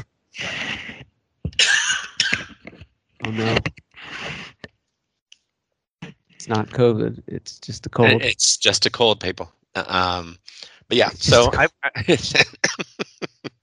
cold. so lovely Vermont Street in Los Angeles, where I did my best to grab a few shots and get out of there. So Yeah, Vermont Street stretches. It's a long stretch, and I used to live near Vermont in Los Feliz. And yeah, then I would take what I didn't know my way around LA when I first moved. I would just take Vermont all the way down to 110, I think. yeah, And it got progressively worse. Where you're like, I don't want to go this uh, way anymore. yeah. It gets really bad really quickly, like gangs and stuff. Yeah. So there's a quiet in there. I think, yeah, this alley. I was like, I'm just gonna do some quick shots, and I did not venture. I did not walk down the alley. Smart. So Yeah, you don't want to mess around. for this particular one, I was like, yeah, if you're walking down the alley with the camera and stuff like that, people get a little Yeah. weird. Plus, you got the shots too. You did a Yeah, I good got job. the shots that I wanted to, and there was other kind of locations where I wanted to kind of get the pawn shop, and then some other. I think this one has the houses and the church and so forth, but. A friend with weed is a friend indeed. But yeah, I kind of like this one. I thought it was actually it did progress the series in a unique way, and I thought they did a good job with it. I do too. Yeah, they needed to inject something into the series as well. Yeah, and it's memorable. To revitalize it. Yeah. So this right there, yeah. So this is a lot of this is Lacey Street. If for those that are kind of watching maybe the YouTube version of that, but a lot of that looks the same. So they did redo the train station that's right next to Lacey Street, and kind of upgraded it. But I do all the shots. You do a great job. This is my favorite entry. I think I mentioned, and in Leprechaun, I think it's the most fun. It is fun, and is this the one where they dress up as women at the end as fly girls? I think. I think so. I think so. Yeah. So, but yeah. It's just it's called Leprechaun in the Hood. Like there's nothing to dislike about it. It's like how could you go wrong? You went to Vegas, you went to space. Let's go to the Hood. We just need Leprechaun underwater, like undersea or something, and we got ourselves a franchise. Maybe you really did an extensive shoot here. Maybe that was the lost script. So. Leprechaun underwater. So, but yeah, so check it out, people. Check it out. Set-jetter.com. Robert, what do we have for 14? This is actually, it's not quite a re-release. It's a kind of a special edition. It's The Exorcist, the version you've never seen. Yes. Which you would think would be a made-up subtitle, but it actually is. The version you've never seen. Yeah, they showed some more scares. Had some more scares. They had a couple scenes. They put it back in, which for better or for worse, I don't know. It was not sure if it should have been there or not. There was a couple of jarring parts where you see Pazuzu flashing in just random parts of the screen and be like, what? Like Ellen Burstyn in the kitchen at night, and there'd be like a flash of the demon, and we're like, for what? It's not even like, I don't know. Right? Yeah, it's like, what are you doing? Yeah, they had one really subtle one that I liked that I haven't watched this version again, but I remember in the theater, she shut Reagan's door and the room is really dark and you could just barely see a Pazuzu kind of outline and stuff like that. It was like super subtle. Like I remember I was like, am I seeing this? And it was kind of creepy almost. So that I enjoyed, but otherwise, yeah, unnecessary. I didn't know why, as far as, George Why they did Lucas. it? Yeah, it kind of felt like a George Lucas special edition of, you know, Yeah, the Star Wars you've never where seen. Greedo shot Reagan The, first, and I think I remember that scene you were talking about. I did see this theatrically. The first time I went to see this, though, I think I mentioned this. My girlfriend at the time was 17, and I was 18. And the person's like, you can't come in. She's not of age. I was like, I'm her guardian. And they wouldn't let me in. I was like, I could go to Blockbuster and rent this movie. It's been out for 30 years. Like, you're not, like, what is the problem? And, yeah, she's not 3. She's it's a 17. Like, yeah, and it's a 1970s R-rated, like it doesn't really count anymore. right. Or, Um, maybe I was 17 and she was 16, yeah, but they wouldn't let me in. So I had to, like, walk around you and then go to sneak, another yeah, counter or something like that. um, you But yeah, kids, you kids. It was scary to see that theatrically. yeah. But yeah, I agree. They didn't really need to like do a new version. They should just release it on DVD. So speaking of, yeah, so we have a new trilogy on the horizon. And I'll be kind of curious what they do with that. Ellen Burstyn is attached, and she's Oh yeah, 88 now. So I mean, yeah. I'm not sure what she'll be What doing, are they gonna do? Are they gonna do like a one scene cameo? but she's still. I mean, she's still a working actress. She's still Yeah. does great work. She's not going to be Laurie Stroding it, I don't think. No, I don't think so. But yeah, Laurie Stroding it. She doesn't stop. You can't stop I her. I would love it that if she like she's pushed out the balcony or whatever, and then she's Oh, gone. Like and she's. What are they gonna do? I don't know, great grandmother. Great, great grandmother. Yes. Oh, Um, yeah. I hope not. I don't think so. anyway, 15 is, dude, where's my car? This is a funny movie when it came out, Robert. I enjoyed this a lot. Haven't seen it since the time, so I've seen some pieces. I it's still forgot Jennifer fun. Garner's in this as one of the Yeah, girlfriends. Yeah. Obviously she wasn't quite well known. I mean, she was still kind of playing girlfriend and stuff like that. So, um, two leads. I mean, you can't go wrong with Stifler. I think he's still he's great. a good actor and still doing some decent work here and there. So, Yeah. but yeah, for the most part, I think actually I would watch this in my hotel. Oh yeah, yeah. No, it's fun. It's if Yeah. it's on, I'll watch it too. I think And Jennifer Garner. It was until her breakout role in Pearl Harbor that she really yes. hit mainstream.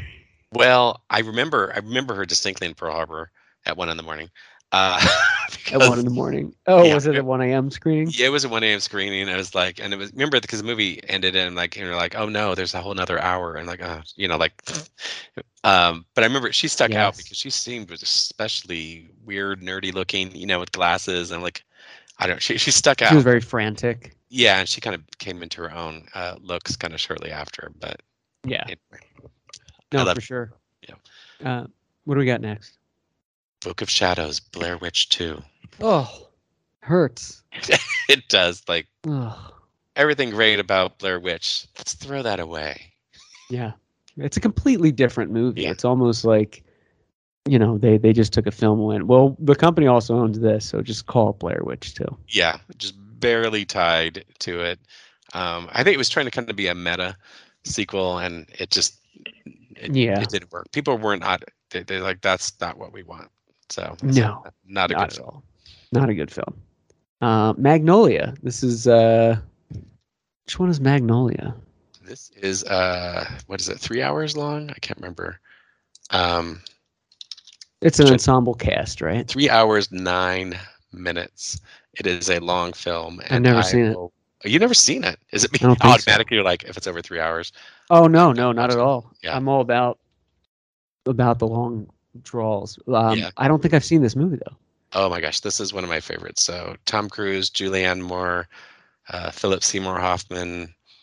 Uh, God, who Oh, else? this cleaned up like nominations, right? Yeah, yeah, Yeah, I have seen this. I think yeah. once, like Just once. after. So I will get caught up in this movie. So doesn't matter what scene I pop into if I'm at the hotel, I will stop and watch it all. So Oh, this is one of those. You just yes, this is happening when you see it. yeah. So Julianne Moore at her best was in this film, and I don't know if you remember the scene where she's at the pharmacy and she just wants her pills without judgment. Yeah, that is a And good scene. yeah, so I think she might. I don't know. A few years ago, that I can't remember. It was kind of a on the street thing, and Julianne Moore would act for you.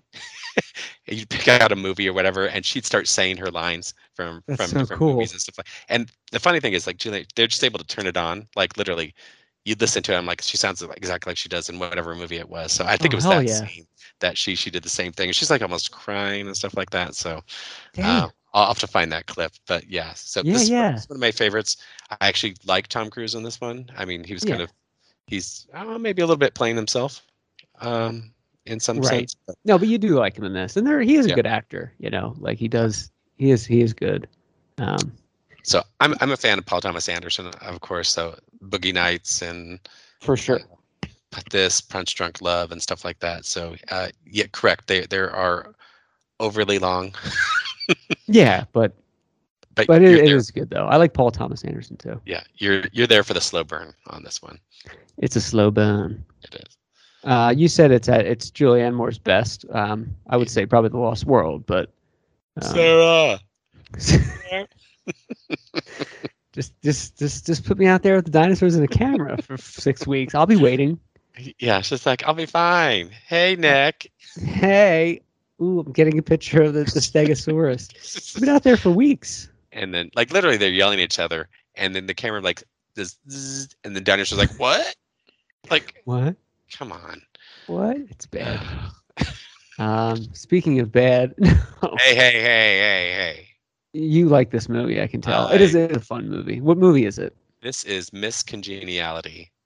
So This everything is on paper should say this is not my film. no, but it is a fun movie. This is her as the cop, right? Undercover Correct. to Yeah. yeah. And she ended up playing this role a couple times in a different. I mean, not just the sequel, but she almost did another. She was like with the Melissa McCarthy Yeah, kind yeah, of, yeah. and she No, almost this played is the this same is a good thing. movie. Yeah. So this one I still watched. it holds up. You got I love William Shatner in this one. Oh Um, yeah, yeah, yeah, yeah. so a lot of it was shot in Austin, Texas, but they did shoot some of it down in San Antonio. So while I was visiting each of those different cities, I visited a few of the locations, and I even stayed at the hotel that they stayed at in the movie. Oh, cool. Did you? What hotel? What kind of hotel was it? I think it's an Omni. When you go down, you can probably see it. So this is, and actually they did a couple shots in New York. This was not shot in New York. This is downtown Austin. My friend Brian, Reel to Reel, did some of the actual New York locations where she's supposed to live. Oh, But yeah, so and actually Starbucks let me take pictures inside. They didn't want me to, but that's cool because that's I corporate. Usually that's a big yeah, NO. I think they said just don't tell anybody. I'm like, all right, and then I'll publish them later. That's how it is in a lot of those scenarios. I've learned it's up Yeah. to what kind of mood the person is there. You And know. it's strange movie locations. The Starbucks is actually a Starbucks. Yeah, that's very strange that they would Yeah. film in an actual one. Yeah. This is a good flick. What was your Sandra Bullock impression you did when we covered Speed or The Net? And it was really funny, and I rewound it a few times. All I do is like, oh man. That's it. Oh That's man. I don't Like even know if it's a real quote, but no, no, it is where she's like, oh man. Like that's she's always just kind of upset. Sandra Bullock kind of way. But yeah, so obviously Yeah, right. they've done some upgrades since that time, and here we have the Omni Hotel I remember near the airport. And so I decided to say, why not? If you're gonna go to locations, stay at the location. But When in Rome. yeah, so I remember I went through and they shot in the pool and they shot in the kind of different areas and stuff like that. So Yeah, you got some good shots in here. yeah, not the same. I went to, I was like, is this the same room? I think they created a set for this based on the way the hallway looks, but for completest sakes, I still took a picture of what was supposed to Yeah. be What was 103. supposed to be. Yeah, I like that obviously you it did it. doesn't look quite right, but hot, humid in Texas, and of course near the pool. So I have kind of like these soft '90s looking shots. Did you go in the pool when you were there? No, I didn't go in the pool, but I was just around. Well, here's the thing: I went there at night and stuff because I don't. Here's the creeper, going around taking pictures of people at the pool. But so also shot in San Antonio, home of Cloak and Dagger. The movie was shot quite a bit there, and the Alamo. What do you remember? I remember the Alamo. Yeah.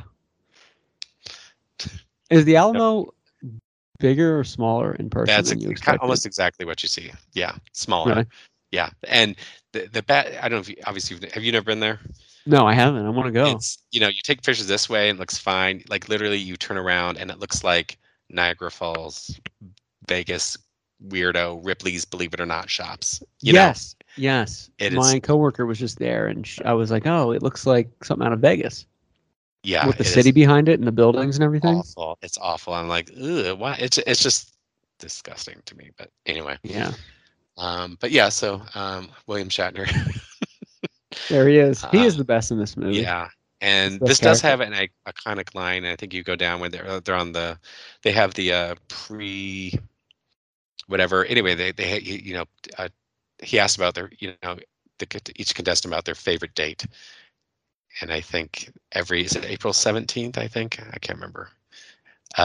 It's all April 17th. But yeah, she goes, it's not too hot, not too cold. All you really need is a light jacket. Right. And so it is a funny line.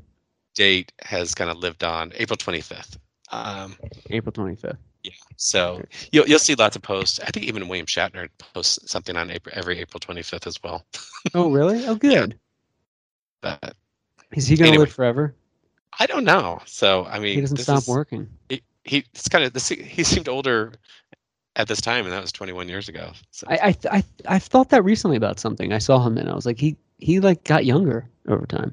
He has a good plastic surgeon. These are great roles for him because he has a good sense of humor and good comic timing.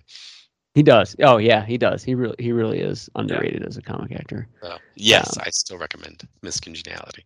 Miss Congeniality still holds up, folks. 19 is Urban Legend's Final Cut. What is this, Robert? This is the sequel to Urban Legend. And I've only seen this once. So that might kind of give you a hint that this does not hold up. This film does have some fans, but it is not. I did not think it was that good. What did you find it to be more of a cash grab of the first one, rushed sort of thing? It did. It was less inventive and less creative, and I just, yeah.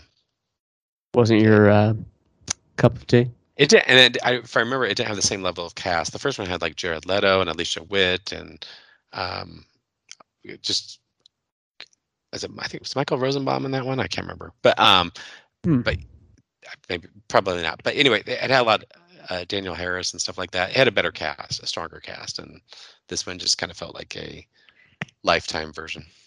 Did this one fall flat by the standards of Mr. R. Patterson? It did. I don't own it. It doesn't hold up, folks. You heard it there. Sorry. What Women Want. This movie was made for Robert. Mel Gibson, of course, about a misogynist ladies' man, womanizer, who can hear women in his head. I put this on the list to see if you've ever seen it, because I wanted to see what you had to say about it. I have not seen it. I've seen the trailer, I remember. Okay. Because I was like, what? No. Did you see it?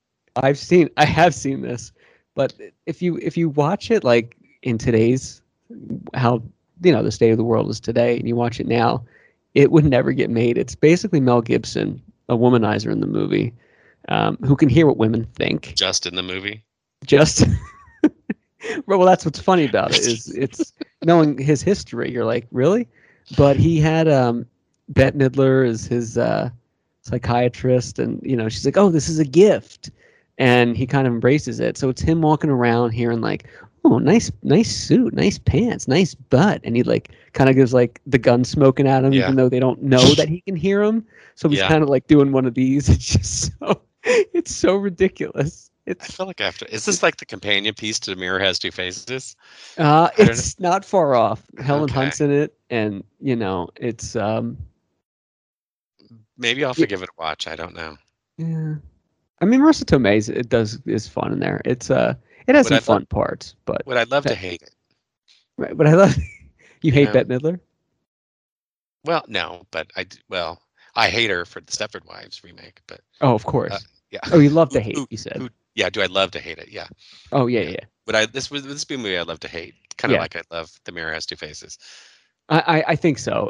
Because it is pretty ridiculous. Mel Gibson's so smooth in here, where he's like dancing to Sinatra with like a coat hanger kind of thing. Like because he's so smooth, he can make anything sexy. Gotcha. So during a scene, he's like dancing with like a hat and like a coat hanger. It's really bizarre. Um, but it's got the chick from that you like in here, from Jurassic World, amongst others. The mom in Jurassic World. Uh, Judy Greer? yeah, yeah. Judy Greer's in You here. mean Karen Strode? Yeah, Karen Strode is in here. Yes. I'm sorry. Oh, Karen I'm sorry. Strode is in here. I She know her plays like as a Karen depressed. Strode. Yeah, but Um, but yeah, it doesn't hold up. It's not given his history. It's very funny. maybe you actually got me a little intrigued. Like maybe I would just love to hate it, and that would be a fun Yeah, thing for me. I think everything. If you wanted to just watch the first 30 minutes, you would get Gotcha. it. It's just a lot of like, boy, wow, look at him. He's good, and he's kind of doing like, yes, I am, like walking backwards kind of stuff. Uh, but anyway, American Psycho is Mm. next. This is Christian Bale, who is arguably one of the finest actors of our generation. I'm going to give you an unpopular opinion. This movie still holds up for me. It is an overrated movie, though. Anyone today that's like, oh my gosh, American Psycho, Patrick Bateman. No, it's not as good as you think it is, people. Stop trying to No, be an art house student. You're not a film student at UCLA. It's not as good as it is in your head. I told you so it's unpopular. yeah, you're just saying it. Yeah, yeah. No, it's true. Um, what was I going to say about this? So I read the book in college. I remember. Oh, Um, but aristocrat. what? Yeah, and at the time it was banned. There was a lot of people like just did not were out against this book for a number of reasons, and the book really was. I mean, I was a fan of Bret Easton Ellis because I love Lesson Zero and the Rules of Attraction, and the book was it had some jarring parts, and so but people thought it was kind of almost unfilmable. And so I remember at the time when they were kind of saying here the director was going to be a woman, which kind of made sense because there's maybe they'll bring a different sensibility to that. I think Yeah. so. He's been quoted, I think, as saying Christian Bale is that he based his character personality off of Tom Cruise. And if you see that now, the kind of overacting and over Yes. smiling, whatever, that's all you see is Tom Cruise overdoing. Oh yeah. And Good this is point. well before Tom was jumping on the couch, on Oprah, but it's that same type of Yeah, yeah, kind of no, upside totally. down That's and all stuff I'll be able to like that. see now. Yeah. The other thing I read, who plays the cop in it? The police detective. Um, Um, I don't know. the wacky guy. Uh,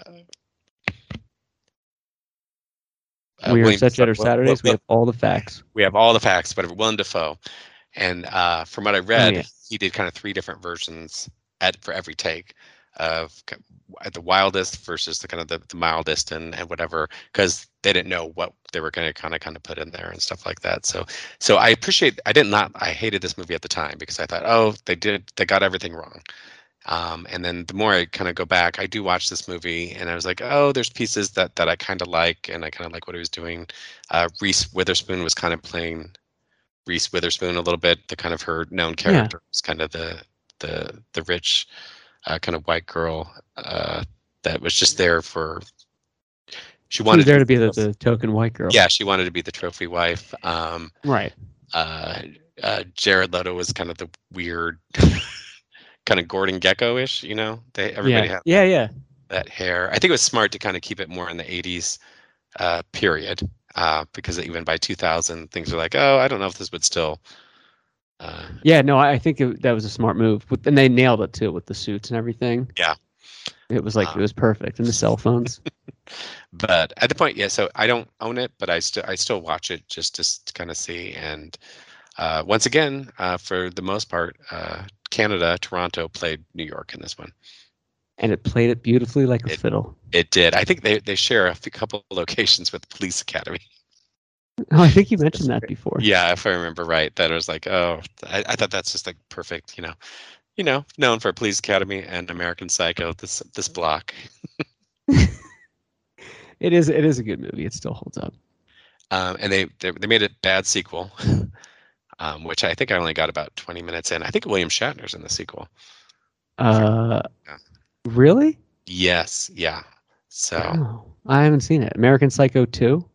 yes, Is it I a think female in the lead? yeah, like is it Mila Kunis, I think, or something like that. So No, I just guessed that. I didn't even know they made a yeah, sequel. no, yeah. So That's a it is smart one of move. those. It's kind of weird, and so Yeah. Patrick Bateman actually did have a role in Rules of Attraction, which I think is coming up next year in Oh, cool. 2001 or 2002, I think.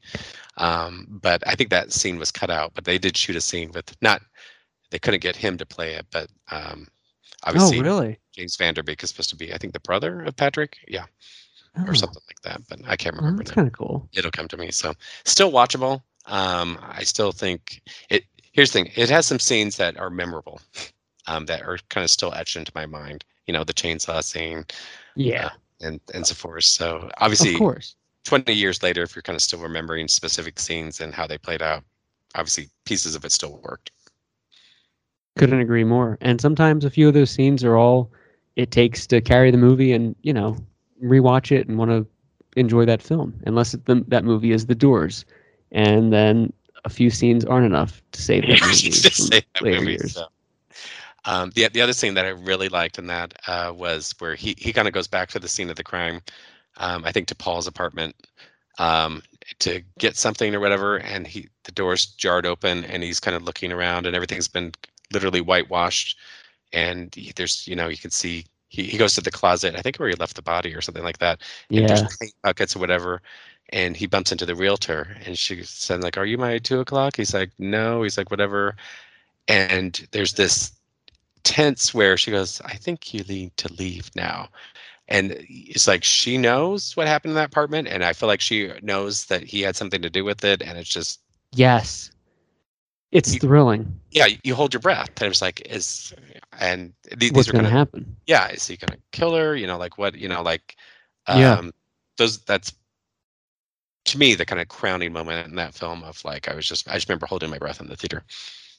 Yeah, no, that's an intense scene. That's a great filmmaking right there too, and make Yeah, you think about that. yeah, And the fact that it's working on you 20 plus years later, I yeah, mean, that's few people can have that kind of impact. yeah. No blood or gore. It's just like this Yeah, yeah, no, scene. So no, I think they restrain themselves pretty good in that. And finally, speaking, we have a treat for you. This is a very special, very sexual treat. This is the next best thing, and this is I'm going to read an excerpt from Robert's site. oh no, Today marks the anniversary of the next best thing, released March 3rd, 2000. Obviously not applicable on this date, but as a big Madonna fan, I feel it's my obligation to visit these locations because there's an exclamation point. And it is your obligation as the biggest Madonna fan, as we have proven on this show. You have an obligation to cover all things Madonna, just like the news has an obligation to cover the news. Okay? Yes. you always embarrass because I'm like I could literally sometimes I'm writing these things in the middle of the night, whatever, and like who knows what I wrote, and then you start quoting, and I'm gonna get a little bit scared. Oh no, they're all great. I read them all, and they're all good. Yeah.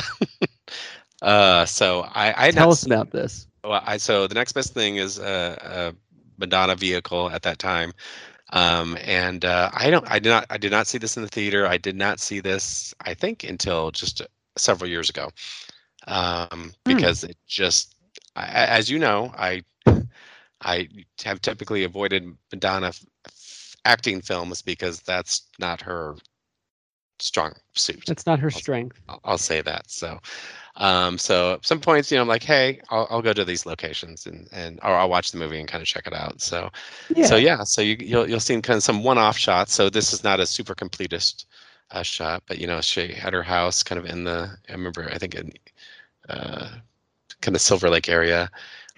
Ray's restaurant has been used a couple of times, and so I actually did sit at. I think I sat at the booth that she sat at Oh, cool. for this. So I vividly remember Ray's restaurant because I've told the story when I went right here to eat lunch after I visited the Jarvis cabin for the first time, or the only time.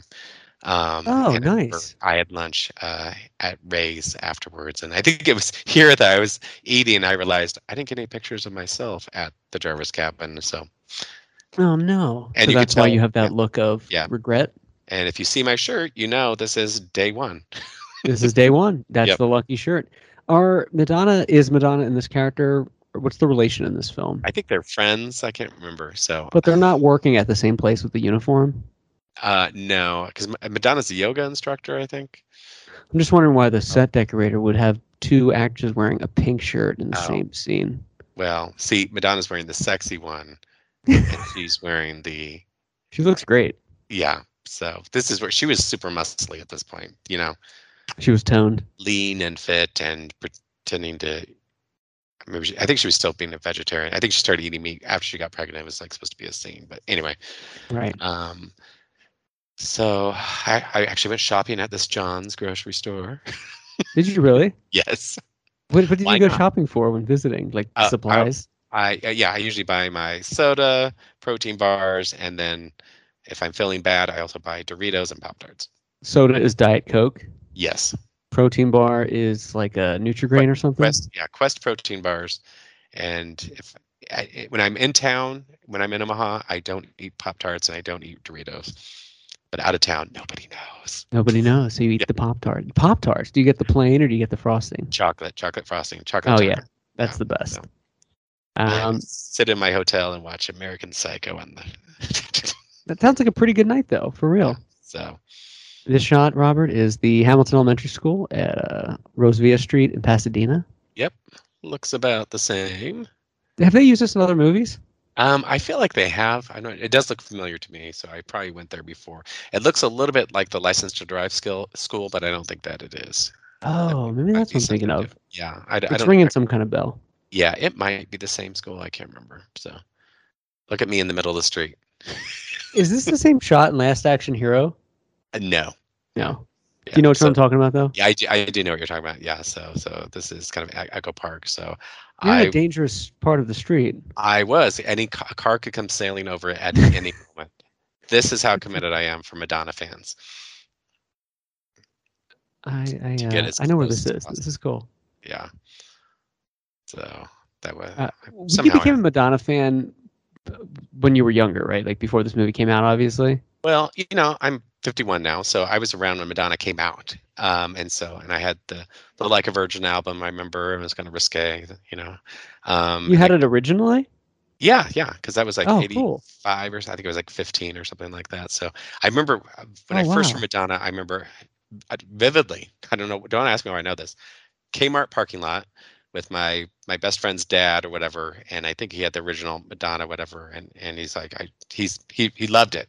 He was like, this is Madonna and whatever, and I remember listening to him like, all right, like this is Madonna. Yeah, I was like, okay, and then, but yeah, so I she was kind of pop, whatever, and then she was part of MTV, growing up.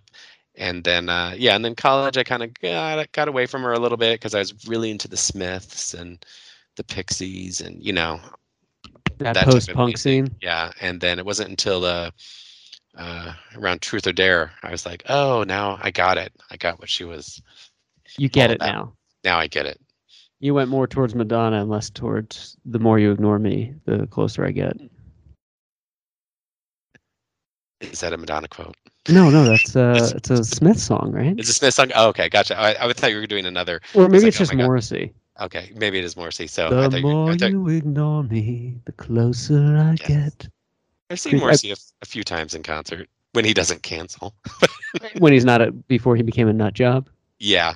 Well, sometimes I still have to go see him and just goes like, oh, this is my idol, or at the time I want to kind of see him, but yeah. Oh, for sure. Yeah. I can separate the man and music, but that is cool. Before we get into Can't Look Away, I posted something on our Twitter I'm going to share. I asked listeners to name one movie that you've watched endlessly while younger that is now absolutely unwatchable. And I'm just going to read one. Thank you all for tweeting us back at the _Podcastle, and we will read them again in the future. But this one is from username Liquid Lozenge, and his choice is "My stepmother is an alien." Oh, so, is that the Kim Basinger one? Maybe. I know it's Dan Aykroyd. Yeah. It's unwatchable now, I guess. Was it unwatchable at the time? I guess the thing is, like, if you were a kid, things were a little bit different. So, but yeah, so that's the Kim Basinger one. You're right, Dan Aykroyd is in that. That might be a rewatch sometime. Like, I think this might go into the what did I say earlier? How bad can it be?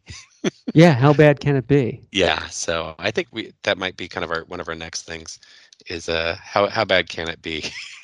I was thinking about that. We should do. I think once we get to like 2015, at least for me, do they still or Can't Look Away are going to get tough, because if 5 years ago, if it was, it's still pretty modern. Yeah. Where if it was bad, I probably wouldn't just watch it ever again. Where, you're just not going to like do that. Put yourself through that. We'll do a roll of the dice and figure out what year we're going to end this on.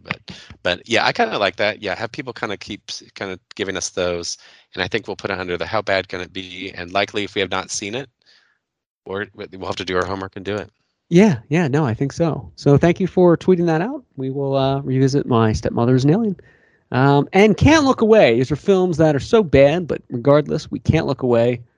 Robert, what do you have for yours? So you know me, I always have a tie, and I just really can't decide. I love the ties. Which ones, like, because I think the runner-up that I'll say for this one is Pay It Forward. Pay It Forward. Another 1 a.m. Did you see this one? Or I'm trying to remember which one is Pay It Helen Forward. Hunt, Kevin Spacey, Haley Joel Osment of The Sixth Sense. I remember this movie, but I don't remember the movie. Oh, I don't think I've seen it. It's etched in my mind as well. So. Oh, this is bad? It is bad. I knew it would be bad right away because I think one of the opening scenes it's place in Vegas. So Helen Hunt plays a waitress, and she's all done up, and she's all like overly doing it for whatever, like wada, and like literally as soon as she turns, her face drops. And it's supposed to be this character moment to show you that she's just putting on a facade as a waitress for these people. And it's like, she's a hardworking mom. Kind of like her in As Good as It Gets. She's the hardworking single mom waitress. Yeah, and I was just like, and then so it's everybody is literally taking everything they can to chew out every scene that they can. Kevin Spacey at his worst. Is it Jim Caviezel is in this as well? Oh, Jim Caviezel. Caviezel, yeah. Jesus. Jay Moore from Go. Do you remember him? Yeah, of course. It's in this and stuff like that. So, so it's like I just remember this was torture, and then I remember at the end we were just giggling the whole time because it was late. We're being punchy, and we're like this movie sucks. Pay it forward. But it's a serious film. It's like a drama. It's supposed to be, yeah. So, but anyway, that's the runner-up. I should stop talking about that. No. What was the what's the crown? Bedazzled. Oh, I was gonna pick this. Were you? And I saw you did it, and I was like, oh my gosh, Bedazzled. And it's a remake, actually. Yeah. And I don't know if I think I've seen the actually original. So, so Brendan Fraser at kind of his height. I know he's kind of making a comeback now. Elizabeth Hurley, who is really not my favorite actress, but she kind of plays the devil in this, and so there's enough funny parts in this that it just always kind of cracked me up. And I think it's one of those kind of fast moving movies where they don't dwell into one little segment too long, and then he's in a different kind of realm. Doesn't he play like a Colombian drug lord at some point? Yeah, it's all over the place. You can't stop watching though. It's amazing. And there's enough funny moments that you're just kind of giggling for. It's not even that good, but I love it. I own this on DVD. It is great. Yeah, it is a good movie, and also, I mean, it's terrible, but you have to watch it. My friend Dylan and I, we've developed this movie into like a cult status between the two of us, where we will go on long, drawn out like scenarios just to bring up Bedazzled in it. Like, listen, I'm really upset. Like something happened to my family. Are you able to give me a ride? And I'll be like, what's going on? It's like, well, I was checking out my stuff and I thought it was stolen, and the biggest thing is I can't find Bedazzled. And I'll be like, oh, I thought you were really like injured or something. Like we just bring up Bedazzled. Really? Yeah, Just yeah. I don't know why the it's two a of part us of your enjoy that life. movie so much, but it's Bedazzled. Yeah. So I think it's still a fun ride. It is a fun ride. Totally. Harold Ramis was the director. So Yeah. Rest in peace. You've met him before? yeah, I have. Early, young teenage Robbie. Young teenage Not Robert young, doesn't age. 18-year-old Robbie. So yeah. Lost boy Apparently I Robbie. do because nobody knows that that's me in the picture. I just like young Robert Halloween costumes. Oh yeah. I just feel like there should be a biopic on your life. For listeners, I was looking for some old photo and I came across these older photos and I found this picture of me trick or treating when I was probably 5 or something like that, and I'm in a clown costume. So it's probably like 1975, well before Halloween came out, and I just look like a little Michael Myers. It's perfect. I Yeah. mean, and the fact that it's a 70s picture makes it like better. It doesn't look cheesy. It's like it's a young Michael Myers with that Yeah, costume. that's the way it was then. Like literally, I could be holding a butcher knife Yeah. in that picture. But that You're like, yeah, costume, wait, that came out before the movie? yeah. No, this was like 75 or something like that. Oh, So I thought you did that as a kid, as like your no, parents did it as a gosh, joke. no. This is Wait, well so before that Halloween. was what? Yeah. That was a real costume? Yes. So the That clown costumes like look like that. Well, I think my mother made it, but the costume, Wow. I think the mask you bought and stuff like that at the No, time. yeah, I know Yeah. but like that's amazing. Yeah. Wow. So That's that's where, incredible. yeah, and the house next to us, that looks almost like the Myers house. You saw the white Yeah. pillars and stuff like that. So that was Nettie, and her daughter was Irish McCalla, who played Sheena, Queen of the Jungle, the original Sheena. Oh, really? Yeah, Oh, wow. little Hollywood tie, even way back then. That's amazing. Yeah, What does she do now? they're both passed away, I think. Oh, she okay. Yeah, so Irish McCalla actually does have a star on the Hollywood Walk of Fame, actually right near Capitol Records. Oh, really? Yeah. Oh, cool. Near Hollywood and Vine. Yes. So yeah, I went to go. She died in 2002. I see. So not that too long ago. Okay. But from Pawnee City, Nebraska. Oh, Pawnee City. I don't know where that is, but What? Larry the Pawnee, Cable Guy, Irish McCalla. Pawnee City? Yeah. I love the name. I think they named Pawnee is in Parks and Rec because I think they were looking for something like It one. I know is. Pawnee City. I think it's the only Pawnee City in the entire United States. There's only one. So Oh, you can okay. never you being Pawnee City, Missouri. There is no Pawnee City, Missouri. No.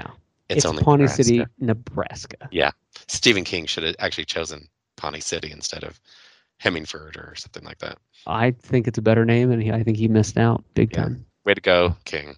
Yeah. Way to let everybody down. All right, so your Can't Look Away kind of surprised me. Yeah, I put next Friday. It was going to be Bedazzled, but you picked that. So I put next Friday because it is a funny, stupid movie with it's Ice Cube. It's a sequel to Friday, which is a good film. Next Friday is really bad. There's a lot of stereotypes on Latino people in the movie that are just like awful. But it's the whole movie's really Ice Cube just smoking pot on the couch, saying one-liners. Living with his Yeah. cousin. They couldn't get Chris Tucker back. This was a theatrical release, surprisingly. It feels like a DVD release, but yeah, I will watch it if it's on because it's got some funny Ice Cube one-liners. It's Ice Cube playing Ice Cube, doing funny stuff. Really? But it's a really bad movie. And it took me. I'm like, I forgot this movie even existed. Yeah, But yeah, most do. at least they added next. Right. Next Versus Friday. they I could at think least there's a do. third one too. That's like the Friday after next or Yeah. something. I'm fine with that. I'd rather have that versus just the same. The Let's same do- title. Yeah, the next Exorcist. Whatever it takes. Just The to do it. Exorcist after last Friday. Yeah, the Friday before next Thursday. Yes. The day after Rosh Hashanah, because the post office is closed on the Jewish holiday next. Yes. So any little indicators that this is a different movie. Right. Yeah. Switch it up a little bit. But yeah, it is stupid funny. But there's a lot of, like I said, stereotypes where like the Mexicans have like a chihuahua and they're just like ASA, A Holmes, and you're like, come on, guys, like stop. But yeah, that is it. That is 2000. Thank you for listeners to the show. That's going to be our show tonight. Thank you, Robert Patterson. Check out Robert's website, set-shadow.com. And next we have 2001, Robert. Are there anything that stands out for the next show that you can think of? Not off the top of my head. I had no T-shirts to wear this time. Sorry. Well, maybe next time your Pearl Harbor T-shirt. Maybe the Pearl Harbor T-shirt. So yeah, I have not looked ahead to 2001. So I know there's a couple good ones and a couple not so good ones. I'll say that. Pearl Harbor is the crown gem, I think. I can't wait to get into this to hear your thoughts on it. I love to talk about trailers and stuff like that because this was kind of the time when trailers really brought in the movies, or trailers were a big deal. That's what sold the movie more than anything. So. Oh yeah, it was 2001 to 2006 where trailers were like, "That's it. This is what you got." You know, it made or broke them. And I always say, the louder the trailer, the more it made you want to see it. The louder, right? The louder it is, let's do it. They did put this one up to 11. The Pearl Harbor trailer was loud with the planes. It was. It was deafening. Yeah, and it was super patriotic. It had a lot going for it because of the time it was released too. That it was kind of a high patriotism time. But anyway, we'll get into that next time. We will get into that. Thank you for listening, everybody. I'm Matthew Clark with Robert Patterson. Thank you for listening to Set Jetter Saturdays, and we will see you on the set. Good night.